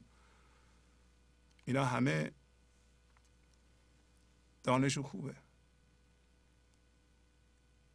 میگه شش جهت رو، یعنی جهان رو، هرچی که در این جهان میبینیم مظهر آیات کرد، یعنی مظهر محل ظهور نشانه های خودش کرد. پس معلوم میشه، اگر رسیدیم امروز خواهیم خوند، در مورد زلیخا هم این حرفو میزنه، برای اینکه میگه زلیخا با خودش قرار گذاشته بود که هرچی که میگه، البته به نام زلیخا نوشته، معلومه که مراحل بعدی زلیخاست. مولانا میگه که هرچی که اسم میبرد منظورش یوسف بود. مثلا سپند میگفت منظورش یوسف بود. نمیدونم عود میگفت، به همه همسراش هم گفته بود. ماه میگفت، منظورش یوسف بود. پس هرچی که میگفت به نوعی اونو میدید. حالا اینم همینو میگه، اگر دیده ما روشن بشه، یعنی یه بود دیگه به نام بود حضور در ما زنده بشه، حتی اگر تماما از ذهن متولد نشیم، حتی اگر درد داشته باشیم و هم هویت شدگی داشته باشیم، متوجه میشیم که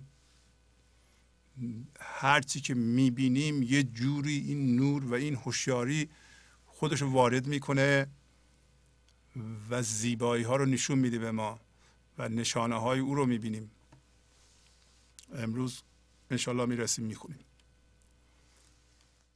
گنج حضور، CD و دیویدیوهای گنج حضور بر اساس مثنوی و غزلیات مولانا و غزلیات حافظ برای برخورداری از زنده بودن زندگی این لحظه و حس فضای پذیرش و آرامش نامحدود این لحظه، برای حس شادی، آرامش طبیعی درونی و بروز عشق در شما، برای سلامتی تن، ذهن و لطیف کردن احساس شما، برای خلاص شدن از مسائل زندگی، توهمات ذهنی، بی‌حوصلگی، دلمردگی، بی انرژی بودن و رسیدن به حالت شادی طبیعی، برای شناخت معانی زندگی ساز نوشته های مولانا و حافظ در مدت کوتاه.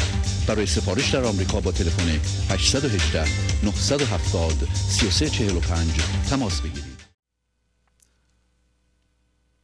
تا به هر حیوان و نامی کنگرند، از ریاض حسن ربانی چرند. حیوان که حیوان، نامی یعنی نبات مثل درخت، کنگرند که بنگرند، ریاض یعنی باغ، چمنزار جای زیبا، حسن زیبایی، ربانی یعنی خدایی. پس هر کسی که چشماش باز شده به اون نور و به یکتایی، یعنی تا حدودی از این قلعه خارج شده، با همون صحبت هایی کرده، به هر حیوان، به هر گیاه، به هر درخت که می نگرند، در واقع از باغ زیبایی خدایی می چرند. همون زیبایی رو در اونها هم می بینند. به عبارتی شما از خودتون می پرسید آیا ما با عینک نقص می بینیم؟ من ذهنی عمده ترین خصوصیتش نقص، ناقص، مثل ابر ریشه نداره، در حالتی که هوشیاری حضور ریشه داره، عمق داره. در حالت ایدئال ما ریشه بی‌نهایت داریم. من ذهنی همیشه حس نقص میکنه، نقص ها رو میبینه، نقص خودش رو میبینه، خودش رو حقیر میبینه، حقارت ها رو میپذیره و باور به حقارت خودش داره. برای همین در من ذهنی که به دیوار نگاه میکنیم ما به جایی نمیرسیم. به محض اینکه موازی بشیم با زندگی، با این لحظه آشتی کنیم یا اتفاق این لحظه رو بپذیریم، یعنی تسلیم، ما از جنس او میشیم. جنس خدا تمامه. حالا کامل نمیگیم، برای اینکه کمال وقتی میگیم مربوط میشه به نقص، دوباره به فرم. ما در فرم نمیتونیم کامل باشیم، ولی میتونیم تمام باشیم. تمام که باشیم، از جنس او باشیم، همه خصوصیت های خدایی رو داریم. بنابراین این خصوصیت های خدایی یه عینکی به ما میده که با اون دید جهان رو میبینیم، با دید نقص نمیبینیم. چرا ما اینقدر نقص میبینیم، نقص میگیم، عیب میگیم، غیبت میکنیم؟ برای اینکه اینقدر حس حقارت میکنیم، فکر میکنیم که اگر نقص های مردم رو بگیم و اون تر رو رعایت کنیم که من بهترم، برترم، زیباترم. چرا؟ برای اینکه فلانی نقص رو داره و به طور ضمنی یعنی من ندارم، و این درست نیست. هین مبادا که هوستان ره زند، که فتیدن در شقاوت تا ابد. هنوز شاه داره صحبت میکنه، خدا داره صحبت میکنه به ما، میگه مبادا هوس بکنید، هوس راهتون رو بزنه که تا ابد در بدبختی میفتین. شقاوت یعنی بدبختی که ما متاسفانه افتادیم خیلی وقته. از خطر پرهیز آمد مفترض، بشنوید از من حدیث بیغرض. میگه که شاه به پسراش میگه، مولانا هم به شما میگه، وقتی به دیوار نگاه میکنیم زندانی ذهن هستیم، بود حضور در ما زنده نشده، از خطر باید پرهیز کنیم. مفترض یعنی واجبه. معنیش این است که هر لحظه ممکنه یه آسیبی به خودمون بزنیم. ما در ذهن قدر خودمون رو نمیدونیم، در ذهن مشغول خرابکاری هستیم. تا زمانی که این الگوهای ذهنی چراغاش روشن میشه، تا زمانی که نقص بینی هستیم، در تر هستیم، تا زمانی که حسود هستیم، تا زمانی که میل داریم که از چیزهای بیرونی زندگی بگیریم و حرص داریم نسبت به اینها و میخوایم به اونها برسیم چون معتقدیم زندگی در اونهاست، برای اینکه اون دیوار اینطوری نشون میده. اینا کارهای خطرناکیه. خیلی تصمیمات میگیریم ما که مربوط به یکی از پارامترهای زندگی و ما خیرمونو و تر رو در اون میخوایم در اونجا برتر بشیم. برتری در اونجا میزنه 100 تا جا رو خراب میکنه. شما چه میدونید چی کار باید بکنید؟ بهترین کار تسلیمه. بهترین کار قانون مزرعه است. بهترین کوششتون رو میکنید ولی ستیزه نمیکنید. میذارین نظم اون جنگل یادتونه، نظم عقل کل، نه نظم دیوار. دیوار میگه اینطوری باید باشه، اینطوری باشه، اینطوری باشه، اینطوری باشه. نمیشه همچه چیزی. این دیواره، این فکر شرطی شده است، فکر محدوده. شما باید اجازه بدید چیزها میان میرند، شما موازی هستید، تسلیم هستید و خرد کل داره شما رو نظم میده، به راه میاندازه. و اگه بخواین از دیوار اون الگوها رو روشن کنید، اینطوری باید باشه، اینطوری باشه، اینطوری باشه، اینطوری باشه، خطر ایجاد میکنید. بعد داره میگه از من حدیث بیغرض رو بشنوید. من نصیحت بیغرض میکنم. شاه میگه و البته مولانا هم به شما میگه در فرجویی خرد سرتیز به، از کمینگاه بلا پرهیز به. در جستن گشایش، راه فرج. ما الان رفتیم اون تو. مولانا مرتب در طول این قصه راهنمایی هایی میکنه چجوری از این قلعه که رفتی تو، حالا اشتباه کردی، بپر بیرون. اگر گوش کنیم، خرد سرتیز به یعنی سر خرد باید تیز باشه، یعنی باید خرد خدایی باشه، خرد تسلیم باشه. یعنی ما که الان به دیوار نگاه میکنیم، بهترین خردی که به ما میتونه کمک کنه این نیست که بگیم حالا این نشد من میچسبم به این، اینجا رو درست کنم، زندگی در اینه. بلکه کار کردن با تسلیمه و خرد سرتیزونه، خردی که برانه. از کمینگاه بلا پرهیز به. پس معلوم میشه که این حالتی که الان بیشتر انسان ها دارند، به دیوار نگاه میکنند و در این محوزه، در این اتاقک گرفتار شدند، اینجا کمینگاه بلاست و اینو ما در عمل تجربه میکنیم. چقدر مسئله داریم ما، چقدر مسائل فردی داریم ما، چرا ما اینقدر ناراحتیم، دیپرسیم، خشمگینیم، انتقامجو هستیم، رنجش داریم، اصلا راهی نمیبینیم. چرا راهی نمیبینید؟ بله، کمینگاه بلاست، به شرطی که به اون چیزهایی که از دیوار میخونی اونا رو جدی بگیری. و امروز فهمیدیم شما از دیوار داریم میخونی، نه از خدا. اینا از خدا نمیاد. برای اینکه بین شما و خدا یه عایق بزرگی به نام جهان، یعنی همون چیزهایی که باش هم هویت شدی، قرار گرفته، فاصله افتاده. هرچند بیشتر ستیزه میکنی و مقاومت میکنی، این عایق بیشتر میشه. با ستیزه و ایجاد عایق بیشتر تو به جایی نمیرسی. خرد سرتیز اینه که این مقاومت و این عایق خیلی کوچولو باشه، خیلی به اصطلاح اگرم هست، حالا مثل یک شیشه است که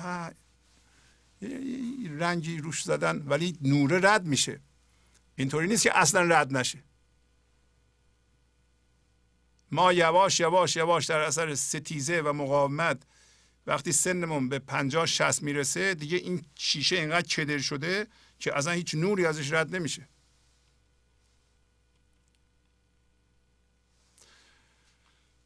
حالا این نصیحت ها رو شاه کرده به ما. ادامه میدم چند بیت دیگه ببینیم چی شده. چون شدند از من و نهیش گرمتر، سوی آن قلعه برآوردند سر. این سه تا پسر یادشون اومد که ای بابا یه قلعه هست، پدر ما گفت اونجا نرید، راستی تو اون قلعه چی هست؟ و کنجکاو شدند. و مولانا اینجا یک مطلبی رو بیان میکنه، شاید یادآوریش بد نباشه که اثر تربیتی داره. میگه که بچه هاتون رو شما خیلی من نکنید. وقتی من میکنید، به زور من میکنید، این بچه ها یه راست میرن سراغ اون. باید توضیح بدید، باید بیان کنید، باید خودتون مدل باشید. ما نمیتونیم خودمون بشینیم سریال تماشا کنیم روزی 6 ساعت، بچه‌مون بگیم تو سریال تماشا نکن. ما خودمون مثلا مواد مضر مصرف کنیم، به بچه‌مون بگیم که تو نباید مصرف کنی، یا میدونی که این مضره. حالا ما عادت کردیم، حالا یه کاری کردیم، نمیشه همچون چیزی. ما باید اون تغییری باشیم که بچه‌مون یا اشخاص دیگه میخوایم اونا بشند، عین اون تغییر باشیم. این که ما یه کاری رو انجام ندیم و منع کنیم، مخصوصا اون کار اون آدم ها رو گرمتر میکنه که برن اون کار رو انجام بدن. حالا میگه که چون زیاد نهی کرده بود گفتم بریم ببینیم اون قلعه چه جوریه. بر ستیز قول شاه مجتبی، تا به قلعه صبر سوز هشربا. دوباره اصطلاح صبر سوز و هشربا به کار برده شده. در حالی که ستیز می کردند به حرف شاه برگزیده، یعنی زندگی و خدا و طبیعت جوهر خودشون، داشتن با اون ستیزه میکردن. رفتن تا کجا؟ به قلعه صبر سوز. این صبر سوز واقعا عملا دیده میشه. برادر بزرگتر صبر سوزه. عده‌ای که به این برنامه نگاه میکنند تجربه کردند و میکنند، باید آگاه باشند از حالت صبر سوزی قلعه هشربا، یعنی ذهن. صبر ندارند، قانون مزرعه رو رعایت نمی کنند. برادر کوچکتر قانون مزرعه رو رعایت میکرد. قانون مزرعه قانون کنده. درخت سیب رو میکاری، هر موقع میوه بده میده دیگه. ولی تو کود میدی، نور میدی، بیل میزنی و مواظبش هستی، حالا چند تا سیب میده، دست تو نیست. این که بفهمید دست تو نیست دیگه عجله نداره. هر کسی عجله میکنه دوچار عارضه صبر سوزی قلعه هشرباست. این ذات الصور یعنی چیزی که از صورت ساخته شده و هوش رو میدزده و صبر رو میسوزه، وای وای وای دیگه بدتر از این میشه؟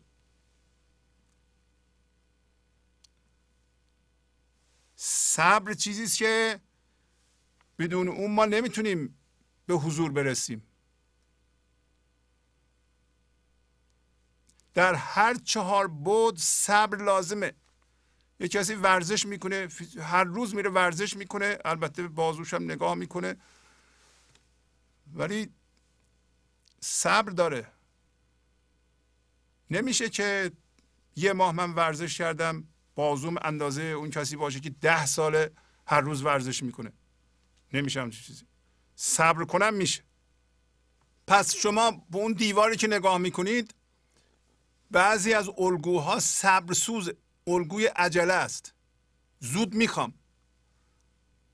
و این صبر سوزی زیر پا گذاشتن قانون جبران هم هست و قانون پذیرش مسئولیت هم هست. قانون جبران میگه که شما به اندازه‌ای که میخواهیم باید زحمت بکشید. اون درخت سیب رو باید مواظبت کنید. قانون جبران میگه باید پرهیز کنی. خب من صبر ندارم پرهیز کنم. من 1 ماه 2 ماه کار کردم میخوام به گنج حضور برسم. نمیشه همچین چیزی. شما نگاه کنید ببینید که به دیوار نگاه میکنید. اولا خب دیوار الگوها روشنه. چرا روشنه؟ برای شما نیروی زندگی رو میگیرید، این سرمایه گذاری میکنید، مثل یه نور برق یه سری چراغ رو روشن میکنید روی دیوار. اینا الگو هستن و اون الگوها رو نگاه میکنید. بعضی از این الگوهای صبر سوزیه، بعضی از این الگوهای زرنگیه، الگوهای تره. مثلا من زرنگتر و خردمندتر و باهوشتر از فلان عارف هستم. اون 10 سال طول کشیده به اونجا برسه، من 3 ماه میتونم برسم، برای اینکه من همه طرح‌ها رو دارم. این طرح‌ها جزو اون الگوهاست. نیست همچین چیزی. قانون مزرعه است، قانون جبرانه. شما فقط کار میکنی و البته مسئولیت رو میپذیری که تو پیرت چیه؟ آیا واقعا متعهدی و این مولانا رو درست میخونی، چندین بار میخونی و عمل میکنی و یادداشت میکنی، روی خودت کار میکنی، پرهیز میکنی؟ مثلا پرهیز از توجه به دیگران میکنی؟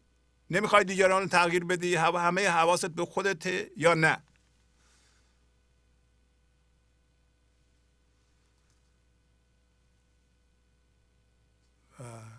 نه، بعضی ها پرهیز نمیکنن. 1 ماه پرهیز میکنن میگن نشد. صبر ندارن. پس اگر هوش ما ربوده شده، صبر ما سوخته شده و در یه جایی هستیم که توهم فکر مفهوم محاصره شدیم در اون، هرچی که میبینیم صورته، شما حالا وضعیت خودتون ارزیابی کنید، خود دانید.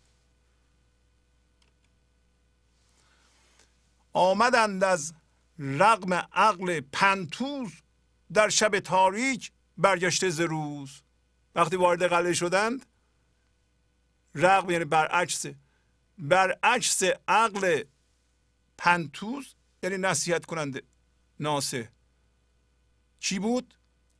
عقل کل، عقل خدا، عقل شاه، عقل پدرشون گفته بود که شما از جنس من هستید، عقل منم دارید، فقط وارد اینجا نشید، هر کاری میخوایم بکنید. اینا یه راست اومدن این تو. وقتی اون نقشه رو دیدن خودشونو گم کردن. گفته بود که این اسمش هشرباست، ذات الصور، یعنی اون تو فقط صورته و شما اون موقع صورت بین خواهید شد. صورت و توهم عقل من نیست. اون چیزهایی که رو دیوار ببینید دیگه من نیست. منم به شما اونجا دیگه سخت کمک کنم نرین این کار نکنید. پس اومدم تو شب تاریک برعکس نصیحت‌های پدر و پندتوز این معنی رو هم داره که خدا همیشه میخواد پندشو و راهنماییشو به ما بده، عشقشو به ما بده، یاریشو به ما بده و ما به درجه‌ای که به دیوار نگاه میکنیم و به اون الگوها نگاه میکنیم از اون پند بی نصیب میشیم. اومدیم در شب تاریک برگشته ز روز، از روز یعنی روشن بودیم افتادیم تاریک، در روز بودیم افتادیم به شب، رفتیم به خواب فکر. اندران قلعه خوش ذات و صور، پنج در بحر و پنجی سوی بر. پس در آن قلعه خوشه، حالا خوشه، الان که اومدیم میگه خوشه، فکر میکنیم خوشه، خوشمان آمده. ذات و صور پر از نقش و نگار، 5 در به سوی خشکیه و 5 در به سوی دریا، یعنی 5 در به سوی خداست، 5 در به سوی بیابان. دریا فضا یکتاییه، یعنی الان که اونجا هستیم ما 5 تا در که الان میگه 5 تا حس، بعد هنوز راه هست، هنوز راه به دریا و فضا یکتایی و به خدا هست. اینطوری نیست که راه بسته باشه. برای همین اینا رو میخونیم دیگه. خب خودش توضیح میده. 5 از آن چون حس به سوی رنگ بو، 5 از آن چون حس باطن رازجو. پس 5 تا حس داریم ما. این حس ها که 5 حس ما باشه، چی میشناسید، دیدن و شنیدن و اینا، بردن اینها محصول این دیدن و شنیدن و بوییدن و لامسه و به ذهن وارد کردن، در ذهن شرطی کردن و رنگ و بو ایجاد کردن. رنگ و بو یعنی هوشیاری میره رنگی پیدا میکنه، بو هم یعنی هیجان پیدا میکنه. ما معمولا همین کارو میکنیم، زندگی رو میگیریم، به جای اینکه زندگی کنیم وارد حسا میکنیم. ببینید هر چی که میبینیم الان با دید ذهن میبینیم، ناقص میبینیم، با عینک بد میبینیم و در نتیجه میبریم به ذهن با یه قضاوت خوب و بد میکنیم. مثلا میرنجیم، آلوده میکنیم به رنجش، خشمگین میشیم، آلوده میکنیم به بوی خشم. اینا رو به صورت درد و هم هویت شدگی و رنگ انباشته میکنیم. 5 تاش میره به اون ور، اما 5 تاش هنوز حسای باطن ما در ما، پس معلوم میشه هوشیاری هست، هنوز اون جوهر در ما رازجوه، میخواد برگرده به سوی زندگی.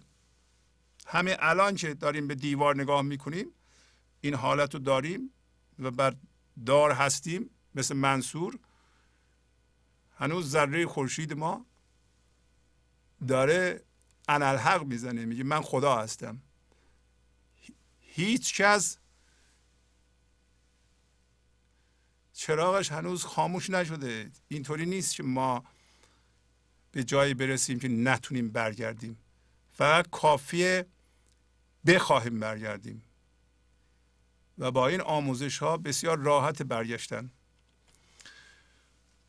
زان هزاران صورت و نقش و نگار، می شدند از سو به سو خوش بیقرار. خوششان آمده بود از هزاران صورت و نقش و نگار که حسا می دیدند و ذهن قضاوت می کرد و خوشش می اومد، بدش می اومد و از اون چیزهایی که خوششون می اومد با اونا هم هویت می شدند. برادرای یوسف هم کمک می کردند یعنی اونایی که قبلا بودن اونجا، حالتهای ما رو داره بیان میکنه، از سو به سو خوش بیقرار میشدند. خوششون یعنی میخواستن دوباره هم هویت بشن، همون حالتی که ما داریم در این جهان. حالا ببینیم چی میشه. حالا خودش میگه زین قدح‌های صور کم باش مست، تا نگردی بت تراش و بت پرست. از این قدح‌های صورت، قدح‌های صورت هر چیزی که ذهن ما نشون میده، مست نباش. از این شرابی که از این چیزهایی که در ذهن تجسم میکنیم میاد، از این خوشی ها، از این هویت گیری ها، از این تایید گیری ها، از اون توجه گیری ها، هر الگویی به کار میبری توجه مردم رو جذب کنی، تایید مردم رو بگیری و به تو بگن تو مهمتری، مخصوصا مال دنیا، متعلقات، سوادت، یا هر چی که هست دیگه، کم باش مست. یعنی اصلا مست نباش، خودتو مست نکن تا بت تراش و بت پرست نگردی. بت تراشیدن کار این ذهنه. بت تراشیدن مرتب چیزی در ذهنمون میسازیم، میگیم که زندگی در اینه و اونو میپرستیم تا نگردی بت تراش و بت پرست. یعنی اگر شما تصمیم بگیری این لحظه که من اون زندگی که میخوام از چیزهای بیرونی بگیرم نمیخوام دیگه بگیرم، از هیچ کس هیچی نمیخوام، کار تمام میشه. به هیچ کس احتیاج ندارم، به هیچ چیز هیچ کس احتیاج ندارم، تمام میشه. هیچ توقعی از هیچ کس ندارم.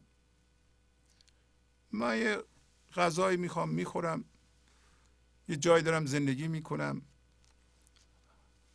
بالاخره هر کسی یه کاری داره، خودش تأمین میکنه، یه دوستایی داره.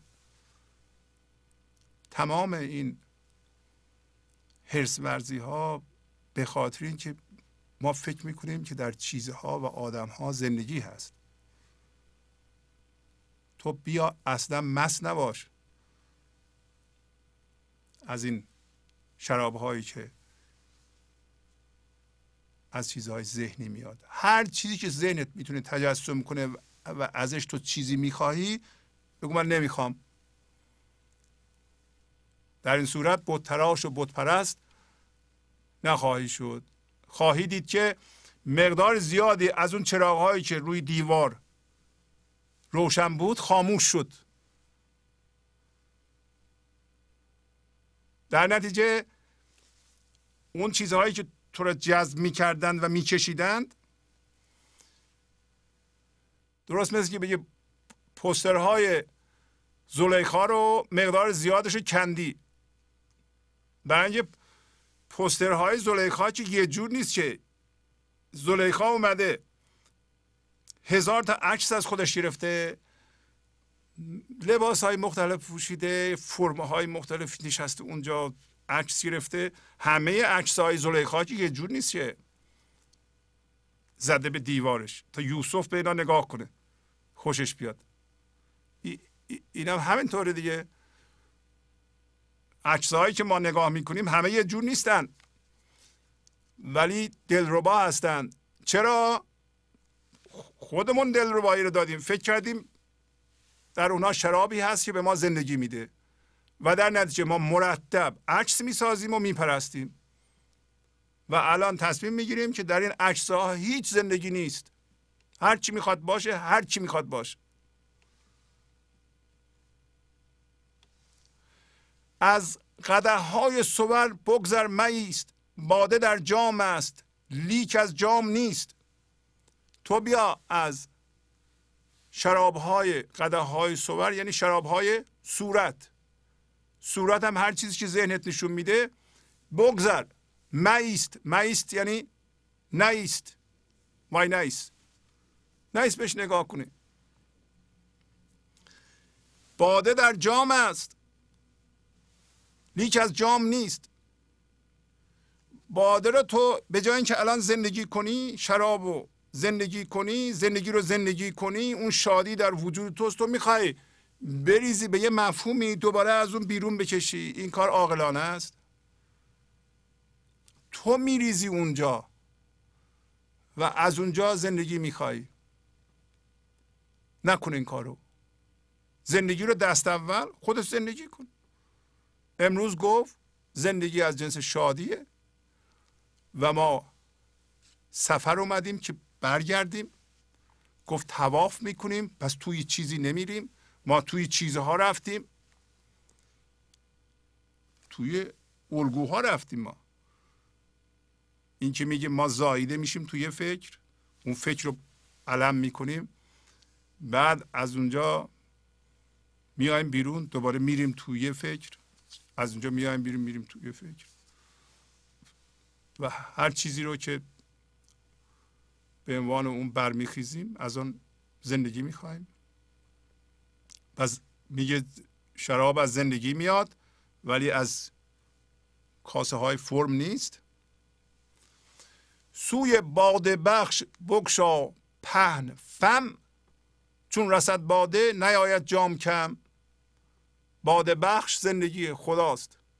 فم یعنی دهان. دهان رو تو پهن باز کن به سوی غیب، به سوی باده بخش.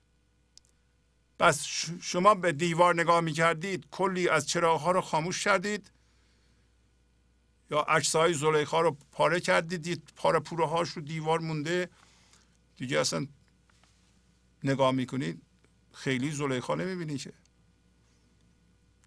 دهنت به کجا باز شده؟ پهن به سوی زندگی باز شده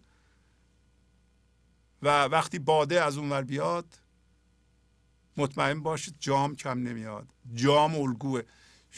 اگر این لحظه خرد از زندگی، خرد آفریننده بیاد، آیا شما الگو نمیتونی بسازی؟ الگو رو ذهن میسازه.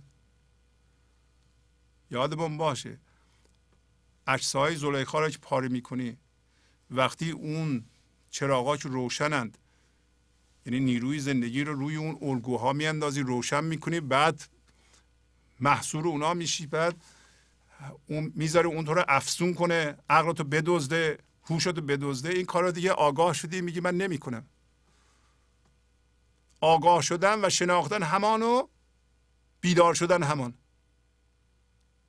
شما میگین تا حالا آدم ها و چیزها من افسون کرده بودند، من فهمیدم که این اشتباه بوده.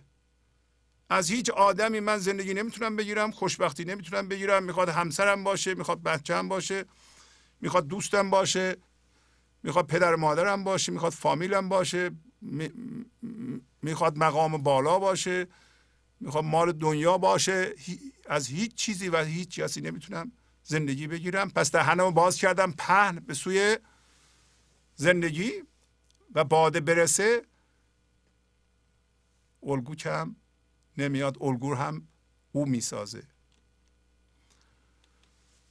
این سخن پایان ندارد آن گروه، صورتی دیدند با حسن و شکوه. یعنی مولانا میگه این صحبت ها پایان نداره. اون گروه یعنی اون 3 نفر، یعنی همه انسان ها، یک صورتی دیدند بسیار زیبا و باشکوه. همینطور که مشغول بودن و سیر میکردند و خوششون آمده بود و با چیزها هم هویت شدن، یک دفعه یک صورتی دیدند، یه مجسمه دیدند، یه تندیسی دیدند. خوبتر زان دیده بودند آن فریق، لیک زین رفتند در بحر عمیق. این 3 نفر یا این گروه یا همه انسان ها از اون هم قشنگتر دیده بودند. از اون قشنگتر چیه؟ اصلشون بود، خدا بود، جوهر خودشون بود. هر هوشیاری زیبایی خدایی داره. اما از این یکی که دیدند معلومه رفتن تو قلعه هشتبا، الان یه تصویر ذهنی از خودشون ساختند. هر کدوم از ما یه تصویر ذهنی از خودمون میسازیم و عاشق اون میشیم. پس هر کدوم از ما بالاخره یه تندیسی میبینیم که این تندیس ساخته و پرداخته ذهن ماست. بالاخره همین من ذهنی ساخته میشه. اینجاست که واقعا تا اینجا ما چیزی یه ذره سیاحت کردیم. باید بزرگان ما و در یه دنیای عشقی ما رو از ذهن میکشیدن بیرون. این همین 9 سالگی و 10 سالگیه. از اینجا به بعد همه عاشق این تندیس میشن و در بحر عمیق رفتن، یعنی دارن یواش یواش بیهوش میشن. زان که افیونشان در این کاسه رسید، کاسه ها محسوس و افیون ناپدید. و اینجا همین که این مجسمه سنگی رو دیدند یا مجسمه جامد و هر کسی درست کرد و دید، افیون هم از این کاسه رسید. افیون یعنی تریاک. و همینطوری که از این چیز از اون چیز. به عبارت دیگه در تمثیل امروز دیوار کاملا روشن شد. هر کسی در ذهنش یک من ذهنی ساخت و عاشق اون شد و بیهوش شد. بیهوشی از اینکه من این هستم، من اینو میپرستم، این بت اصلیه، من عاشق این هستم. حالا واقعا این عشق نه، ولی این یادآوری هم مولانا میکنه که این عشق مجازی نشانگر این هست که یک عشق حقیقی هم وجود داره. یعنی ما الان عاشق این مجسمه شدیم، نشانگر این است که این جوهر ما، اصل ما عاشق خداست، ولی فعلا به طور مصنوعی و پلاستیکی اینطوری ظهور کرده. ما چقدر خودمون رو میکشیم برای این مجسمه و این چیزی که عاشقش هستیم. باید بدونیم که نه تنها اون شراب خوردیم، بلکه توش یک افیونی هم بود که ما را بسیار بیهوش کرده و هوش ما را دزدیده و این چیز از جنس فکر بسیار مجسم شده. حالا بقیهش بخونیم. کرد فعل خیش قلعه هشربا، هر سه را انداخت در چاه بلا. کار خودش رو کرد. گفته بود شاه، خدا گفته بود که مواظب باشید این بلا سرتون نیاد، که اومده قلعه رباینده هوش و هر سه را در چاه بلا انداخت. کمان که ما را انداخته، تیر غمزه دوخت دل را بی کمان، الامان و الامان ای بی امان. میگه که بدون کمان دل ما دوخته شد به اون، یعنی ما عاشق شدیم به این تندیسه. الامان و الامان اصطلاحی است که یعنی به دادم برس. یه خطر بزرگی است اینجا که البته هیچ کدوم از ما فکر نمی کنیم که در کمینگاه بلا هستیم، در چاه بلا هستیم. و علتش این است که به حرف اون شاه گوش نکردیم.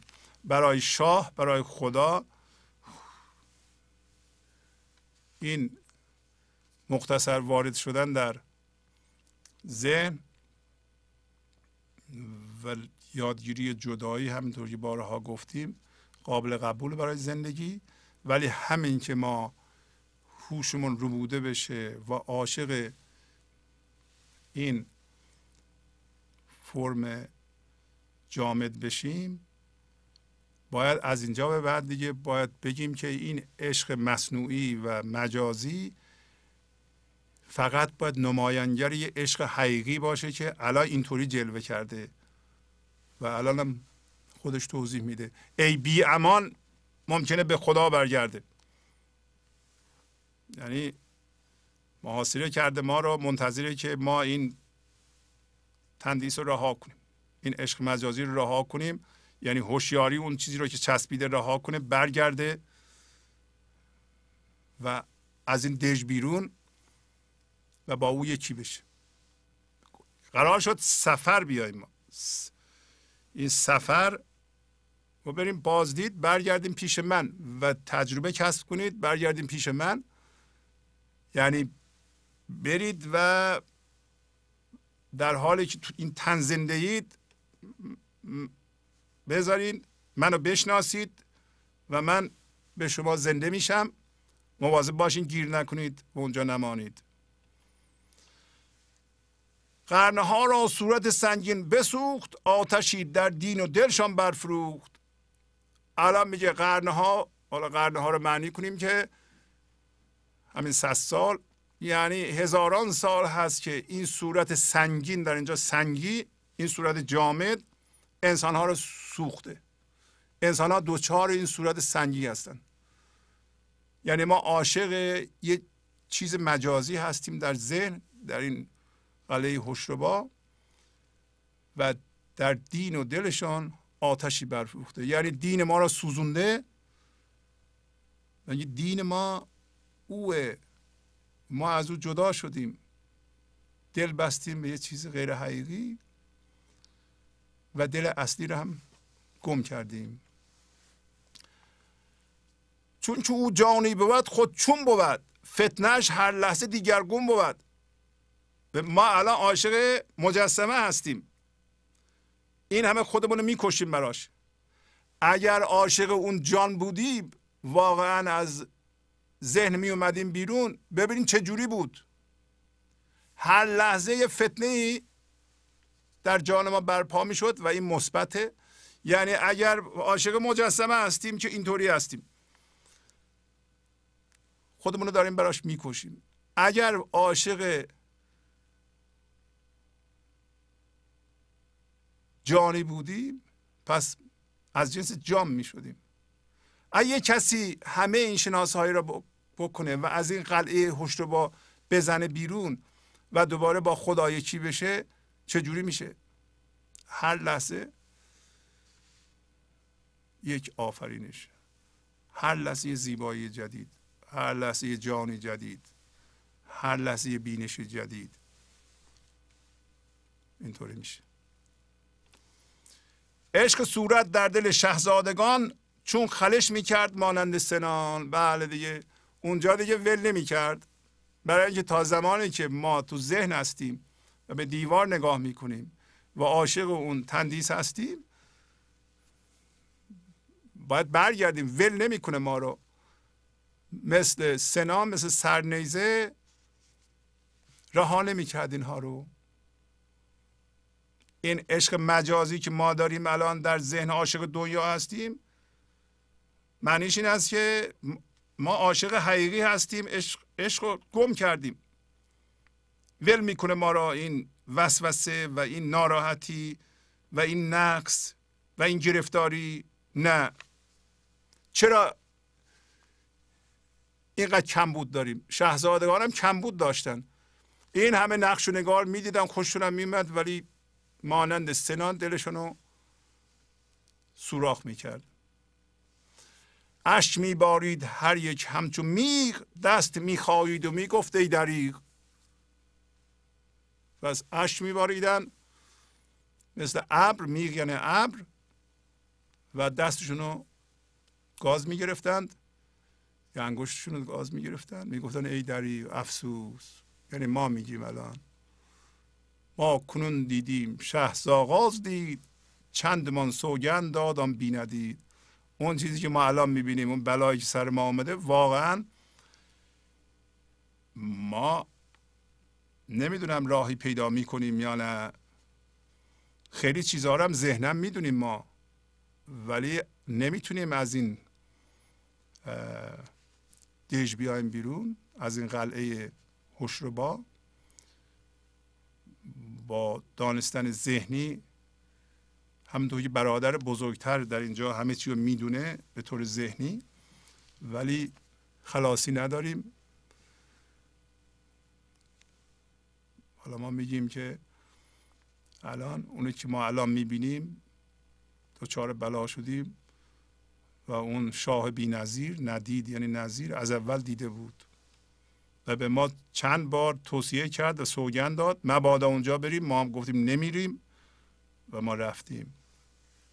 حالا یه بیت هست در مورد اون برادر سوم، میگه وان سوم کاهل ترین هر سه بود، صورت و معنی به کلی او رو بود. خواستم این بیت رو بخونم براتون چون یه بیت بیشتر نیست. و اون برادر سوم، محض اینکه اطلاع داشته باشیم، تنبل ترین هر سه بود. تنبل ترین یعنی چی؟ یعنی با قانون صبر و مزرعه حرکت میکرد، فقط تسلیم میشد. حرف پی رو میشنید، تسلیم میشد و آرام آرام حرکت کردن زندگی رو قبول داشت، قانون مزرعه رو قبول داشت. بنابراین مثل برادر بزرگتر عجله نداشت، صبر سوزی ذهن رو میدونست، هوشربایی قلعه رو میدونست که هوشی که قلعه بهش میده مؤثر نیست، به دیوار نگاه نمیکرد، تسلیم میشد و از اون تسلیم خرد میومد، به اون خرد اعتقاد داشت و اعتماد داشت و متکی بود. نه اون چیزی که از دیوار میخوند، اگر از دیوار چیز بدی میخوند بهش عمل نمیکرد، اگر خشمگین میشد، میترسید، مضطرب میشد، دردش بالا میومد، عمل نمیکرد. بنابراین عجله نداشت، تند و تیز نبود. بنابراین صورت معنی رو در حالی که زنده بود او رو بود. پس از چند دقیقه برنامه گنج حضور رو ادامه خواهم داد. گنج حضور، سی دی و دیویدیوهای گنج حضور بر اساس مثنوی و غزلیات مولانا و غزلیات حافظ برای برخورداری از زنده بودن زندگی این لحظه و حس فضای پذیرش و آرامش نامحدود این لحظه، برای حس شادی، آرامش طبیعی درونی و بروز عشق در شما، برای سلامتی تن، ذهن و لطیف کردن احساس شما، برای خلاص شدن از مسائل زندگی، توهمات ذهنی، بی‌حوصلگی، دلمردگی، بی انرژی بودن و رسیدن به حالت شادی طبیعی، برای شناخت معانی زندگی ساز نوشته های مولانا و حافظ در مدت کوتاه. برای سفارش در آمریکا با تلفن 818 970 3345 تماس بگیرید. برنامه گنج حضور رو ادامه میدم. خب پس از این گفتگو و مقدمه قصه قلعه هوشربا و ذات الصور و قلعه صبرسوز که ما در توی آن به سر میبریم، دوباره این بیت رو مروری بکنیم که مرتب مولانا اشاره میکنه به تسلیم. حالا که هوش ما ربوده شده، اسیر توهمات هستیم، به دیوار نگاه میکنیم، عاشق تصویر خودمان هستیم به عنوان هوشیاری. آیا اختیاری هم داریم؟ بله، اختیار ما اعمال میشه در تسلیم. گرچه که بعضی موقع ها در همین قلعه هوشربا یعنی ذهن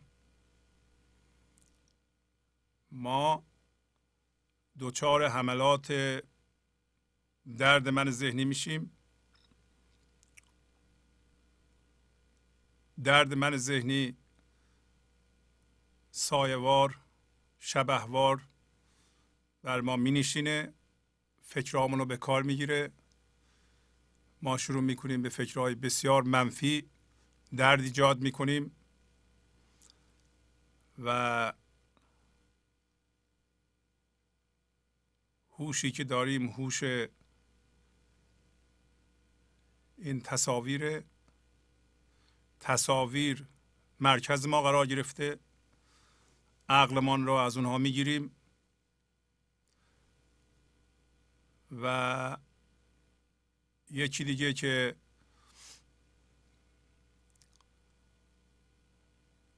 از اون بعد دیدنها آزار میده ما رو، این است که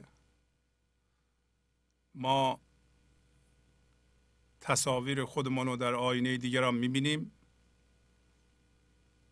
و به اونا حمله میکنیم. مولانا به ما گفته که هر نقصی که در دیگران میبینی و واکنششون میدی در تو هست. پس وقتی حمله میکنی به اون عیب، حمله به خودت میکنی. اگر این خرد رو یاد بگیریم که از هر چیزی و از هر کسی، هر رفتاری با بدمون میاد انعکاس قسمتی از خودمونه در اون شخص، در اون آینه، احساس قربانی بودن نمی کنیم و به خود میاییم، میگیم که من اختیار دارم روی خودم کار کنم، این آدم عکس منو به من نشون داد، این عیب در من هست. البته عقل اون تصاویر به ما میگه که عیب در اونه، اونها میکنند. خوشربا همینه دیگه، که ما نباید درست ببینیم. تقریبا هرچی میبینیم به وسیله عینک ذهنمون در بیرون عکسش درست. دیگران ظلم ما رو به ما برمیگردونند، ما یادمون رفته که چی کار کردیم و ما ناراحت میشیم. فکر نمی کنیم که این انعکاس قسمتی از خود ماست. مولانا اینا هم به ما یاد داده. پس اینا خیلی اطلاعاته.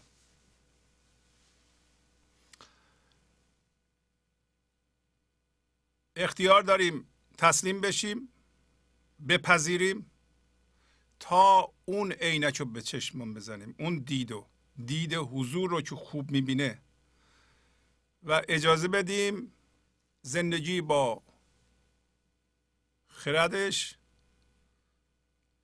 بیرون ما را سر سامان بده. پس بنابراین دوباره شرط تسلیم است، نه کار دراز. کار دراز از اینجا میاد که ما دردناک بشیم، دیگران رو ملامت کنیم، عیب رو در دیگران ببینیم، به او حمله کنیم، در حالی که به خودمان حمله میکنیم و اینو ندونیم و مرتب واکنش نشون بدیم، بگیم اونها میکنند، ملامت کنیم و این کار درازه و درد من ذهنی هر 4 بعد ما رو فرج میکنه. بد نیست دوباره تکرار کنیم. ما نمیخوایم جسم مریض بشیم، ذهن ما فلج بشه، نتونه فکر کنه و توهمات خودمونو خرد زندگی بگیریم و بخوایم به دیگران تحمیل کنیم، دیگران نپذیرند، ناراحت بشیم و روز به روز فکرهای دردناکتر بکنیم و بخوایم از جهان بیرون خوشی بگیریم، با توجه به اینکه سن ما هم روز به روز میره بالا، اون توانایی های قبلی رو هم نخواهیم داشت. دوباره وقتی ضعیف میشیم و اون خوشی ها و اون تایید ها نمیاد، شروع کنیم به شکایت، همون کار همیشگی ذهن و گله و رنجش از دیگران، و ندونیم که این عیبه ها از ماست و ندونیم که این کار درازه و در اون جهالت و در اون تاریکی در حالی که بد میبینیم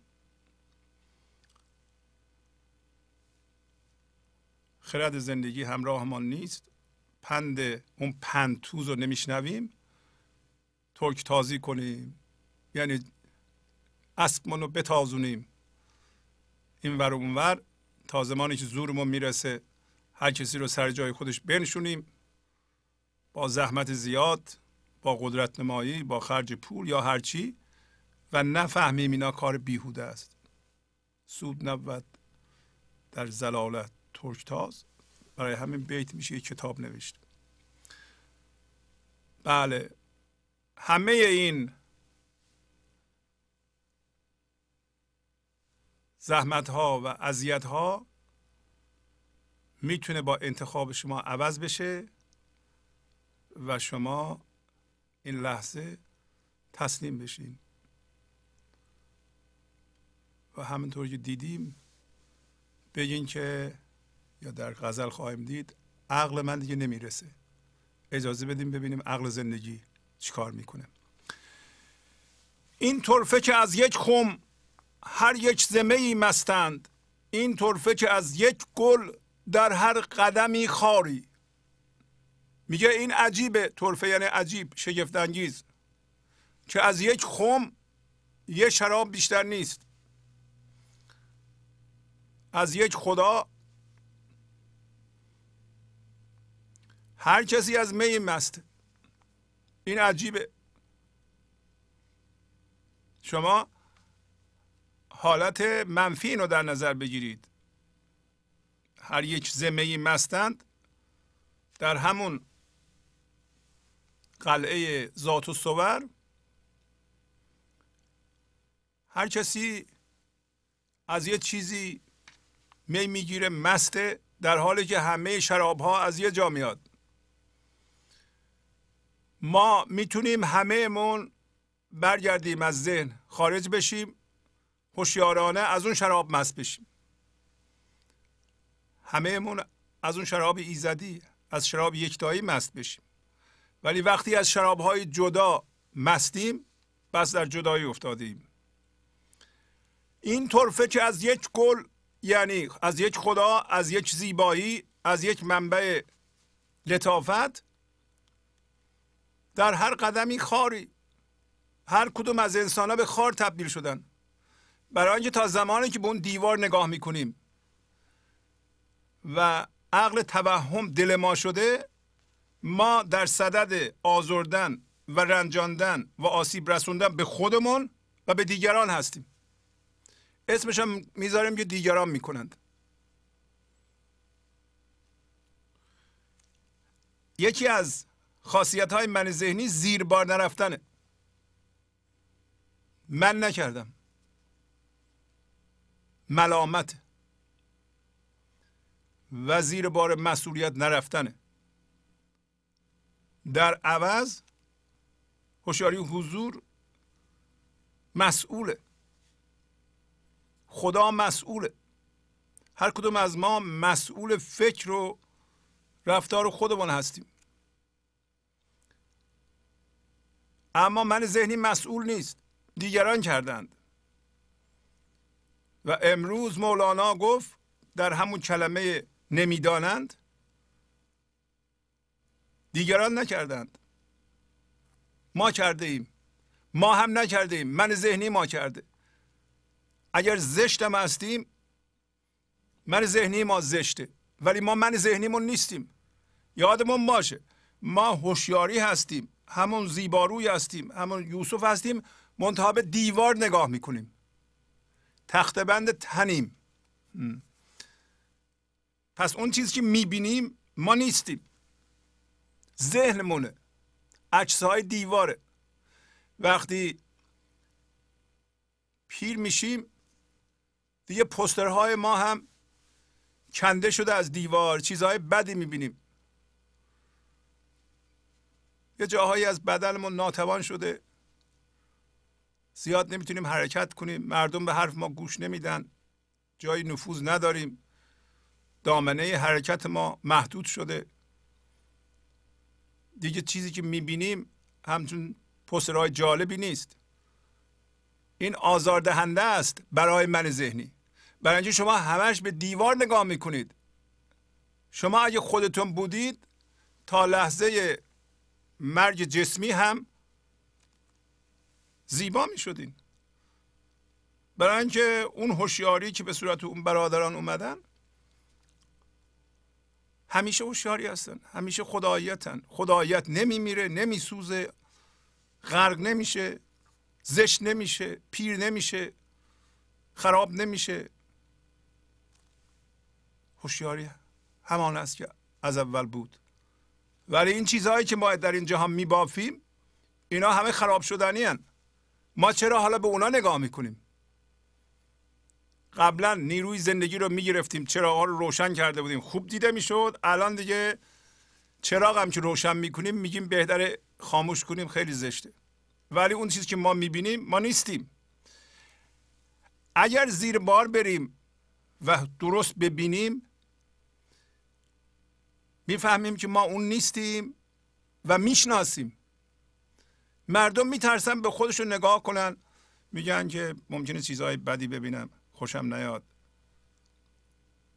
یا یه دفعه متوجه بشم خیلی بدم در مقایسه با دیگران، این همه کوشش کردم ثابت کنم من بهتر از دیگرانم، یه موقع نتونم دیگه ثابت کنم. ولی اون چیزی که ما میبینیم اون نیستیم. بس بهتر جرأت کنیم، نگاه کنیم که در هر قدمی یه خاری وجود داره که لباس منو پاره میکنه، لباس دیگرانم پاره میکنه. چوب لاچرخ قسمت مادی ما میذاره، قسمت مادی دیگران میذاره و عادتش اینه و اینم میدونیم. فلسفه این کار اینه که یه جایی بفهمیم یه خرابکاری اینجا هست و ما دست بکشیم از اون خرابکار، بگیم من تو نیستم، برو دنبال کارت، و این همون من ذهنیه و این همون بیداریه، این همون بیدار شدن از خواب ذهنه. ولی باید جرأت کنید به اونجا نگاه کنید، زیر بار برید، اعتراف کنید، قبول کنید. اینم جزء تسلیمه، جزء پذیرشه. پذیرش اشتباهات گذشته پهلوانیه. اعتراف به اشتباه پیش خود پیش همه پهلوانیه. انکار کردن، زیر پا نرفتن ضعفه. هر شاخ همین گوید من مست شدم دستی، هر عقل همین گوید من خیره شدم باری. باری یعنی مخلص کلام، بالاخره سرانجام، و باری یعنی یک دفعه، هر دو معنی هست. و مولانا میبینین که طبیعت رو تمثیل میزنه، میگه به هر شاخ درختی، به طبیعت که نگاه میکنی به ما چی میگه؟ به ما میگه که من مستم، دستی بزنید، شادی کنید. و هر عقل انسانی هم اگه درست نگاه کنی به زبان بی زبانی میگه که من عقلم به جایی نمیرسه، من خیره شدم. درست همون حرفی که مسیح زده. بالاخره ما یه جایی باید بگیم که من عقلم نمیرسه، نمیدونم. من هم از اونایی هستم که نمیدونم. همینطور که میگیم اون زیر ببخش اونا رو نمیدونند، ما رو هم ببخش چون منم نمیدونم. و بهتره نمیدونم رو یاد بگیریم. ما نمیدونم، بارها گفتیم اینجا، من چه میدونم؟ نه که همه چی رو میدونم. پس ما که تو کارمون موندیم بهتره بگیم نمیدونم، من خیره شدم. من از این که این عقلی که از این تصاویر میگرفتم کار نمیکنه دیگه، ثابت شد به من. نصف عمرم رفت، ضعیف شدم، مریض شدم، نمیدونم. با زبان بیزبانی و بیان کل شما به یه نفر آدم نگاه کنید 50 سالشه، کلی مسئله داره، مسائلش از من ذهنیشه. چی میگید کلا؟ در یک کلمه نمیدونم. البته به خودش میگی میدونم. از میدونم اومده همه اینا. اگه میگفت نمیدونم مثل مسیح و اجازه میداد که حکم او جاری بشه، تسلیم میشد، زندگیش اونطوری نبود. به محض اینکه بگی نمیدونم و جدی باشی، واقعا عمل کنی، یعنی عقل من ذهنی رو انکار کردی. در این صورت خرد کل به شما کمک میکنه. خرد کل هم که میاد به ما و اون موقع هم ما باز هم خیره هستیم، باز هم شگفت زده هستیم از اینکه این همه کار میشه و ما اینجا فقط تماشاگریم. من ذهنی میگه من باید چیزها رو سر جاش بذارم اونطوری که روی دیوار میبینم و اینو اگه اینطوری نسازم نپرستم درست نمیشه، همچین چیزی جور نمیشه. نه من ذهنی میتونه جور کنه، نه دانستنهای ما میتونه جور کنه. بالاخره 3-4 جاش میخوابه، همه چراغ خاموش میشه، ما هم ناامید میشیم، بهتره که تسلیم بشیم. همه اینها در جهت بیرون اومدن از این دژه. خلاصه یک نیروی هست، اسمش خدا بذارین، زندگی بذارین، که بیشتر من زندگی میگم. این خداییت رو از این قلعه میخواد بکشه بیرون. شما اگه بمونید اونجا هر کاری هم بکنید نمیشه، مسئله تون زیادتر میشه. نمیتونید بمونید اونجا و اصول علمی، روانشناسی، دینی، همه اینا رو اجرا کنید، کار جور در نمیاد. باید بیایم بیرون. اونجا همش تصویره، هر جا نگاه میکنید عکسه. عکس خدا نیست، عکس انعکاس ذهنه، حقیقی نیست. عکس مهمانی پادشاه خود مهمانی نیست، خود مهمانی در این لحظه است اتفاق میفته. عکسش گذشته است، تصویر آینده است، چیز ذهنی، زمان گذشته و آینده است. اون یکی مربوط به زنده بودن در این لحظه است، بیان عشق در این لحظه است. پس ما الان به خودمون نگاه میکنیم، میگیم که من قبول میکنم نمیدونم. اجازه میدین که اون خرد به شما کمک کنه. خودش داره توضیح میده. گل از سر مشتاقی، بدریده گریبانی، عشق از سر بیخیشی، انداخته دستاری. گل سرخ روز چیکار میکنه؟ از بس مشتاقه، آرزومندیش چی هست؟ باز بشه. گریبانشو دریده یعنی باز شده، هرچه در توان داشته گذاشته، بزرگ شده، باز شده، زیباییشو نشون میده. مشتاق بوده این کارو بکنه. حالا عشق از سر بیخیشی داره میگه تو نیستی، این من ذهنی نیست، بلکه عشق زندگی خداییت اومده از سر بیخیشی. حقیقتاً این موضوع اتفاق افتاده. این که ما بیخیش هستیم و عشق هستیم و این دستار هم انداخته ایم، دستار همین عقل ماست. اتفاق افتاده برای ما، فقط نمیبینیم. یعنی با تلنگری، با یه بیداری کوچولویی شما باید متوجه بشین که عشق اومده به صورت شما در این جهان، بیخیش شده. بیخیش شده یعنی باطل کرده همه اون عقلهای صورتها رو، انکار کرده، گفته نمیدونم. خیش یعنی من ذهنی از بین رفته و دستار انداخته. مثل گل روز حضور شکفته. و یعنی چی؟ یعنی دیگه در گذشته هر اتفاقاتی برای شما افتاده بی اثر شده. گذشته ذهن و اون ظلمه ها و اون رنجش ها و اون کینه ها شما میگین من دارم، هیچ گونه قدرتی نسبت به قدرت این لحظه که قدرت خداست نداره. شما میگین عشقم من، زندگی هستم من، خیشو انداختم برای اینکه این منظورم بود، این مقصدم بود. خدا پسراش نفرستاده که بیان برن تو این قلعه و به اجسا نگاه کنن. نه، خودش گفته بود نرید. حالا ما رفتیم و گفت که صدها سال هست، قرنها از ابتدا تا به حال بشر مسخره این اجزا شده. الان فصل بیداریه. عشق از سر بیخیشی انداخته دستاری.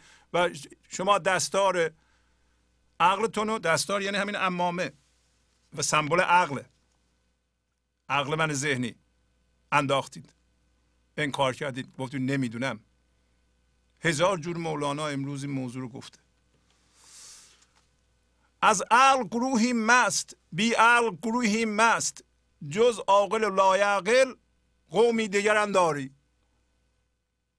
یه عده میگن ما عاقلیم. به کجا نگاه میکنند؟ به اون دیوار. در دیوار یه سری چراغ‌های الگوهای پیشبرنده از نظر مادی روشنه. اینطوری کنی پولدار میشی، میرن اون کارا میکنن پولدار میشن. اینطوری کنی به مقامات میرسی، اینطوری کنی تو موفق میشی، اون یکی موفق نمیشه. اینطوری کنی چوب لای چرخ یکی میذاری، اون با کله میاد زمین، عوضش تو میری بالا. یه 10 سال دیگه هم تو با کله میای زمین. البته اینا اسمش عقله.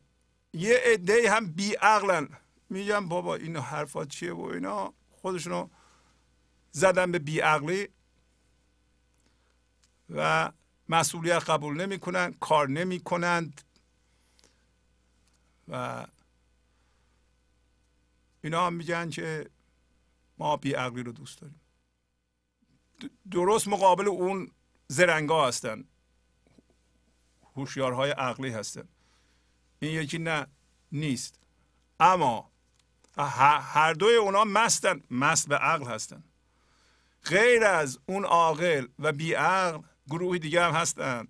بله، گروه مستان، گروه عاشقان، گروهی که به حضور زنده اند، گروهی که مسئول هستند به علت اینکه به زندگی زنده اند. خرد زندگی رو به اینجا هم میارن، حرفهاشون رو زندگی میزنه، زندگی میذاره رو زبان آنها. زندگی بالانس رو از چه چیزی چقدر تعیین میکنه. زندگیشون رو اون نظم کل اداره میکنه. برای اون عاقل شاید این آدم احمق باشه، چون اون عاقل و زرنگ میگه که گفتم زندگی 1000 تا پارامتر داره، یکیشو میگیره. مثلا یکیش پوله، پولو خیلی زیاد میکنه. مثلا پولو یک دفعه پارامترهای دیگه ضعیف میشه.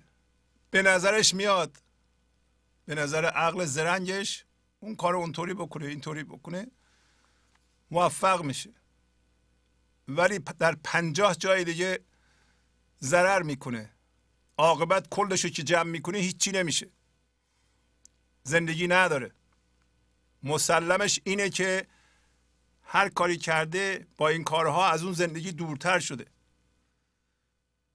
با ستیزه کرده، با مقاومت کرده، با قضاوت کرده، عایق ایجاد کرده، فاصله ایجاد کرده. ولی این قوم دیگر نه اونطوری نیستن. عاشقان اونطوری نیستن. عاشقان همیشه موازی با زندگی هستند و این خرد زندگی است که زندگیشون رو نظم میده، نه عقل دیوار. گنج حضور، CD و دیویدیوهای گنج حضور بر اساس مثنوی و غزلیات مولانا و غزلیات حافظ برای برخورداری از زنده بودن زندگی این لحظه و حس فضای پذیرش و آرامش نامحدود این لحظه، برای حس شادی، آرامش طبیعی درونی و بروز عشق در شما، برای سلامتی تن، ذهن و لطیف کردن احساس شما، برای خلاص شدن از مسائل زندگی، توهمات ذهنی، بی‌حوصلگی، دلمردگی، بی انرژی بودن و رسیدن به حالت شادی طبیعی، برای شناخت معانی زندگی ساز نوشته های مولانا و حافظ در مدت کوتاه. برای سفارش در آمریکا با تلفن 818 970 3345 تماس بگیرید. ماییم چو کوه تور مست از قدح موسی، بی زحمت فرعونی بی غصه اغیاری. ما مثل کوه تور هستیم، مست هستیم از شراب موسی. قدح در اینجا منظور شراب. و داستانش رو چندین بار گفتیم. خلاصهش اینه که میدونید موسی در شب که سمبل همین تاریکی ذهنه، با رمش، در حالی که زنش حامله بود، یعنی ما هم حامله به من ذهنی، حامله به جوهر، میخواد حالا اتفاقی بیفته. در همون کوه تور که صحبتش هست، سردم هست، یه نوری میبینه و سردی شب میتونه تاریکی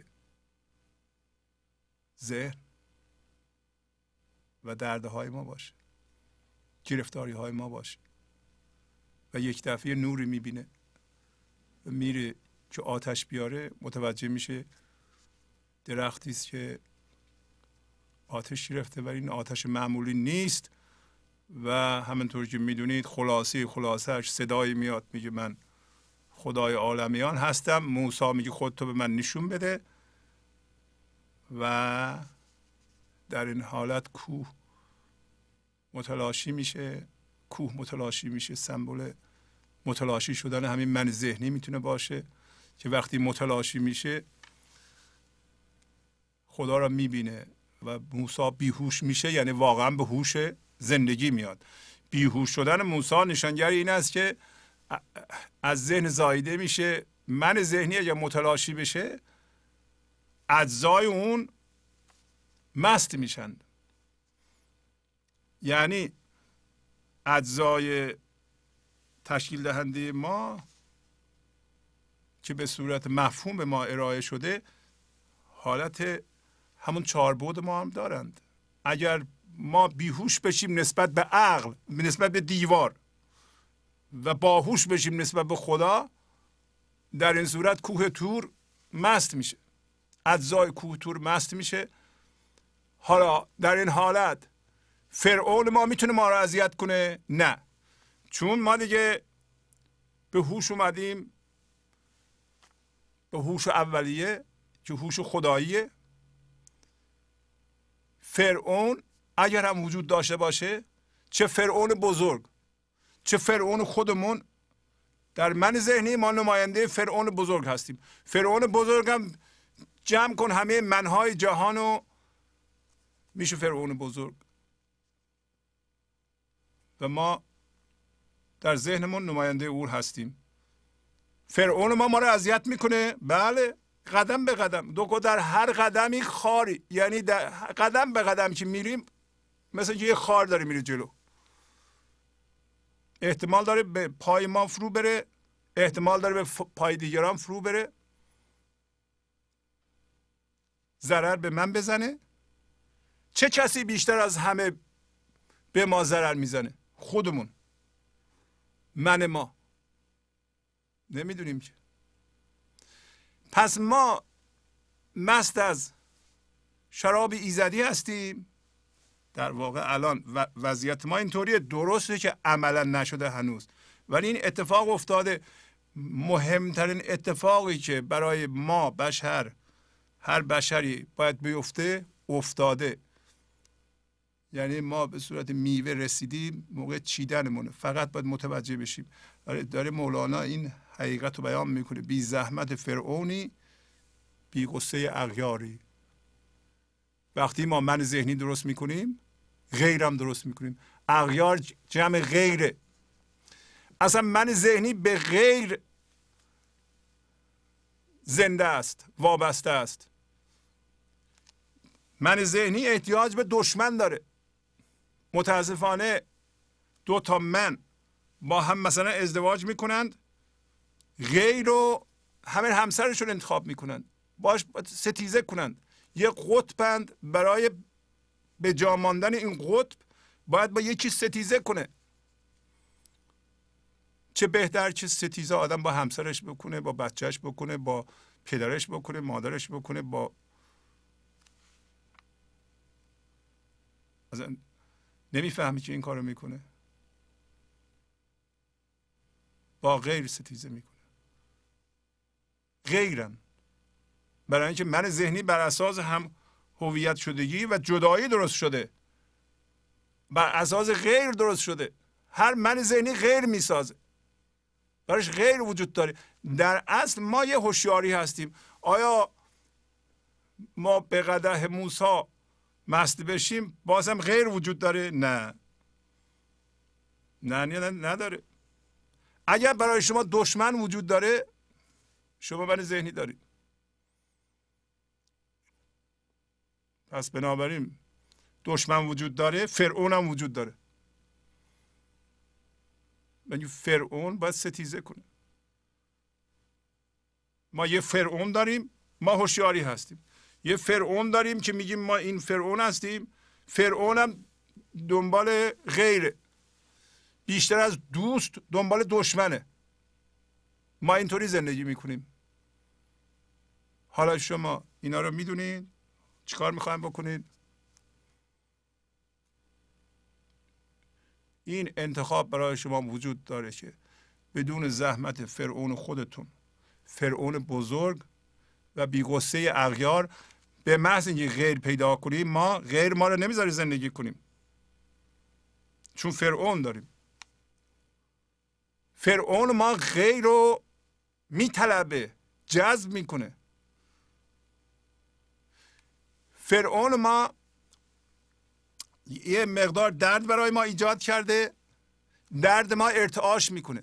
بر اساس این ارتعاشات، دردهای هم ارتعاش ما به خودمون جذب میکنیم، ما به سوی اونها جذب میشیم. خیلی موقع ها دو تا درد به هم جذب میشند و با هم ازدواج میکنند، فکر میکنن عاشق هم شدن. متاسفانه شما فرق بذارید، اینه که واقعا از یه نفر خوشتون میاد یا دردتون ارتعاش کرده از درد او خوشتون میاد. شما بر اساس حضور از یکی خوشتون میاد یا بر اساس ارتعاش درد من ذهنی خوشتون میاد. آیا یه نفر غیبت میکنه، شما یه چیزی در شما خوشش میاد؟ اون چیز چیه؟ همین درد شماست. ولی خدا این انتخاب گذاشته که ما مثل کوه تور باشیم، اجزای ما از شراب او مست بشه، بدون زحمت فرعون، بدون غصه اغیار.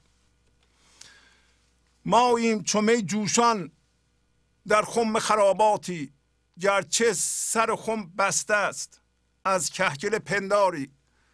ما مثل می هستیم در حال جوش. پس تمام هستی میگه خرابات، جای خوشگذرانیه، جای مستیه. خرابات همچون جایی بوده دیگه. تمثیل میزنه مولانا، جایی که شراب میفروختند، فسق و فجور میکردند، مست میشدند، هر کسی هر کاری میکرد. داره تمثیل میزنه، برای اینکه خدا هم به اون هوشیاری ها، به اون سه تا پسرش گفت هر جا دلتون میخواد برین، در امان من هستید. فی امان الله دستفشان روید، دستفشان روید. حقیقتا ما انسان ها آمدیم همیشه باید شادی کنیم، همیشه باید سلامت باشیم. خوشبختی حق ماست. چرا اینها نصیب ما نشده؟ داره تعریف میکنه ما رو. میگه خدا یه خرابات داره، تمام هستی جای خوشگذرانیه. ما یکی از خمهای او هستیم که شراب در درون ما میجوشه. متاسفانه سر خم بسته است با کهگل پنداری، با کهگل فکر. کهگل یعنی کاهگل دیگه. برای اینکه شراب برسه خب در خمو میبستن، ولی برای یه مدتی میبستن. پس کاهگل پندار روی خم ما برای یه مدت کوتاهی تا شراب ما برسه، بعد از اون باید کاهگل رو بردارند. کی باید برداره؟ دیگران میتونن کمک کنن اگه بخوان، بله میتونن کمک کنن، ولی شما به امید کمک دیگران نباشید. شما بجوشید، کاهگل رو بزنید بندازید. اگر خم بجوشه یواش یواش این کاهگل رو بلند میکنه و میجوشه، میاد از خم بیرون و ما هم مثل اون خم هستیم. این شراب معادل خرد، زیبایی، برکت زندگی، نیکی، عشق، در حال جوشیدن هستیم. ولی ما هر روز این کاهگل رو خودمون محکم میکنیم. یعنی انرژی زندگی رو میگیریم، با ماده گل درست میکنیم، سر خممون رو هر روز میبندیم با ستیزه و مقاومت. هیچ موقع ما نباید نیروی زندگی را در این لحظه سرمایه گذاری کنیم در مقاومت. مقاومت این کاهگل رو درست میکنه و تعمیر میکنه، نگهداری میکنه بالای خم جوشان ما. نباید این کارو بکنیم. خدا چی کار میخواد بکنه؟ ما شراب او هستیم. میخواد سر خم همیشه بسته باشه؟ نه، سر خم باید در 10 سالگی باز میشد. بسته مونده، فقط به ما یاد دادند اما ما میگیم نمیدانستند. بنابراین مسئولیت میاد به روی خودمون. ما مسئول برداشتن این کاهگل هستیم و سلام. هر کسی باید خودش انجام بده و نه خودشو نه دیگرانو ملامت نکنه. از جوشش می کهگل شد بر سر خم رقصان، والله که از این خوشتر نبود به جهان کاری. پس ببینید که وقتی اجازه میدین به خودتون ببینید جوشش می رو در درونتون، ببینید که کهگل در سر خم داره میرقصه. یعنی اون چیزی که کاهگل شده بود الان دیگه کاهگلیش رو از دست میده. فرم شما شروع میکنه به رقصیدن. اون چیزی را که ما گرفته بودیم در ذهن برای خودمون کاهگل درست شده بودیم، الان دیگه عینی شدن. اون 4 تا جزء ما شروع میکنن به رقصیدن. ذرات وجود شما شروع میکنن به رقصیدن، به زنده شدن.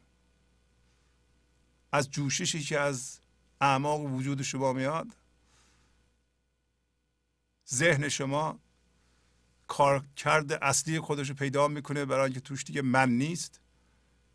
هیجانات شما که میگین خوشی های بیرون بوده، تایید مردم بوده و از بیرون میخواستین، این دفعه احساس های زیبای زندگی میشه که از اونجا میاد، شادی که از اونجا میاد. والله که از این خوشتر نبود به جهان کاری.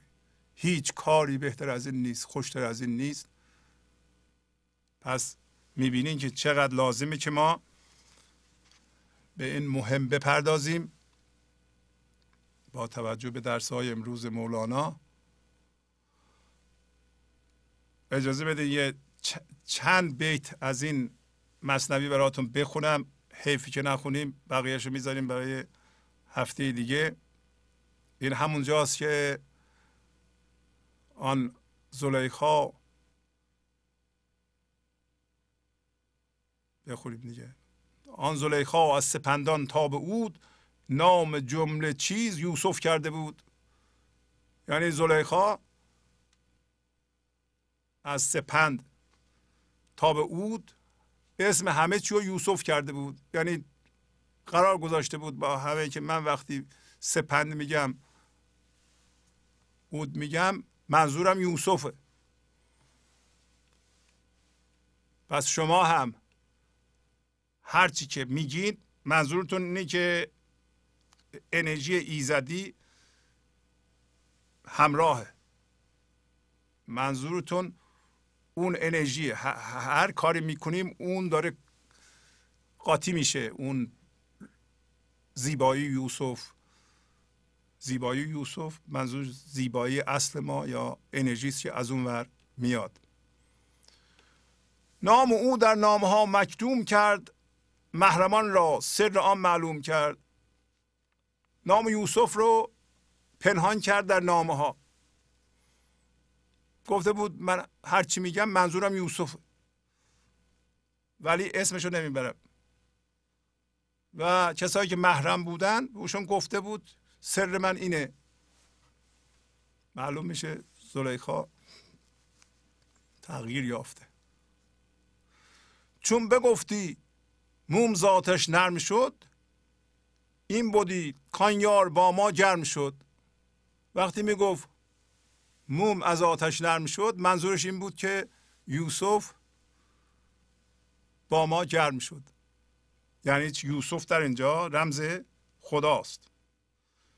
پس این نشونگر فنا شدن ما در ذات اوست. هرچی که میگیم یه جوری اون جاری میشه در عمل ما، در فکر ما، و فقط اسم نیست پایین میگه، بلکه ما زنده ایم به اون. کاملا روشنه معنی. ور بگفتی مه برآمد بنگرید، ور بگفتی سبز شد آن شاخ بید. همه اینا اون مستتره که منظورش یوسفه. اگر میگفتی ماه اومده نگاه کنید، باز منظورش یوسف بوده. یعنی زیبایی ظاهر شده، یعنی در درون احساس زیبایی دارم. اگر میگفتی آن شاخ بید سبز شد، یعنی شاید قسمتی از وجودم سبز شد، یا این انرژی جاری شد، برکت پیدا کرد، یه چیزی، شاخ بید سبز شد. ور بگفتی برگه ها خوش می تپند، ور بگفتی خوش همی سوزد سپند. یعنی اینطوری زلیخا این حرفا رو میزد.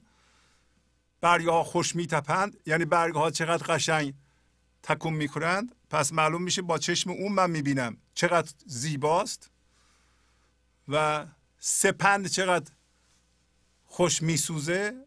پس بنابراین برکت او، این انرژی خدایی نمیذاره چشمه های بد به من اثر کنند. ور بگفتی گل به بلبل راز گفت، ور بگفتی شهسر شهناز گفت. یعنی اگه میگفت که گل به بلبل راز گفت، منظورش این بود که خدا در این لحظه به من یه چیزی رسوند، یه الهامی به من شد. و اگه میگفت شاه سر خودشو گفت، ور بگفتی چه همایون است بخت، ور بگفتی که برافشانید رخت. اگر میگفت بخت چقدر مبارکه، وقتی حس میکنیم ما که چقدر هر کاری که من میکنم مثل اینکه به نتیجه میرسه، بخت با من یاره. و اگر میگفت شروع کنیم به رقصیدن، معلوم میشد که اون انرژی اومده میخواد او رو به رقص، به شادی، به حرکت مفید بر بیانگیزه. ور بگفتی که سقا آورد آب، ور بگفتی که برآمد آفتاب. اینا را زلیخا گفته بود. گفته بود من هرچی میگم منظورم اینه که یوسف داره این کار رو میکنه. که سقا آب آورد، پس معلوم میشه آب حیات از اون ور به من رسیده. و اگر بگم که آفتاب آمد، نشونگری این است که واقعا حضور در من شدت گرفته، کاملا واضح میبینم. ور بگفتی دوش دیکی پختند، یا هوایج از پزش یک لختند. اگر میگفت که یه غذای دوش پختند، یا هوایج یعنی به اصطلاح اون چیزهایی که در دیک میریزند تا آش مثلا بپزند یا یه غذایی رو بپزند، یعنی دیگه پخته و حاضره. یعنی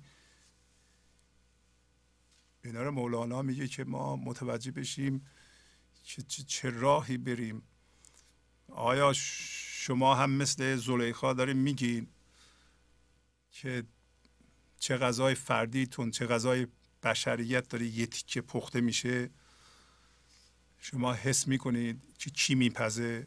یوسف داره میپزه. یوسف در اینجا رمز خداست. ور بگفتی هست نانها بی نمک، ور بگفتی عجز میگردد فلک. خب اینجا هم میگو اگر میگو نانها بی نمکه یعنی زندگی مزهش رفت، و یا فلک داره عکس میگرده، منظورش این بود که انگار یوسف دیگه توجه نداره به ما، یعنی دارم میرم به سوی ذهن و از او دارم جدا میشم. پس میبینین که اینا رو البته به نام زلیخا میگه شما هم همانطور هستید. اگر نانتون بی نمکه یعنی زندگیتون مزه نداره، فلک عکس میگرده به کام نمیگرده، پس معلوم میشه دور شدی، توجهش رفت. ور بگفتی که به درد آمد سرم، ور بگفتی درد سر شد خوشترم. اگه میگفتی که سرم به درد آمد یا درد سرم خوب شد، یا میتونیم بگیم سرم به درد آمد و از اون درد چیز خوبی گیرم اومد، مثلا درد هوشیارانه کشیدم و اون دوباره اومد.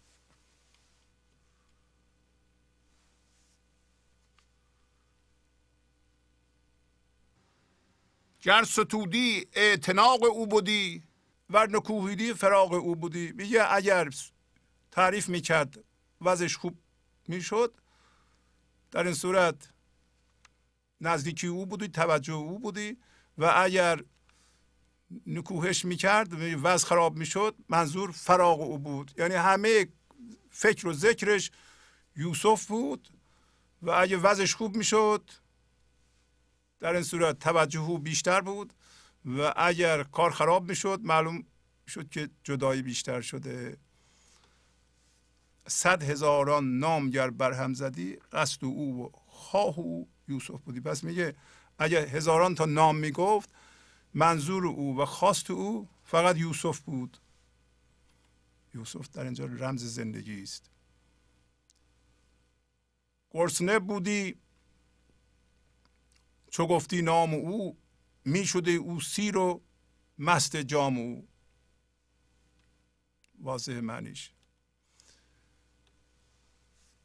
تشنگیش از نام او ساکن شدی، نام یوسف شربت باطن شدی. وقتی تشنه میشد از نام او ساکن میشد. پس معلوم میشد وقتی تشنه میشد،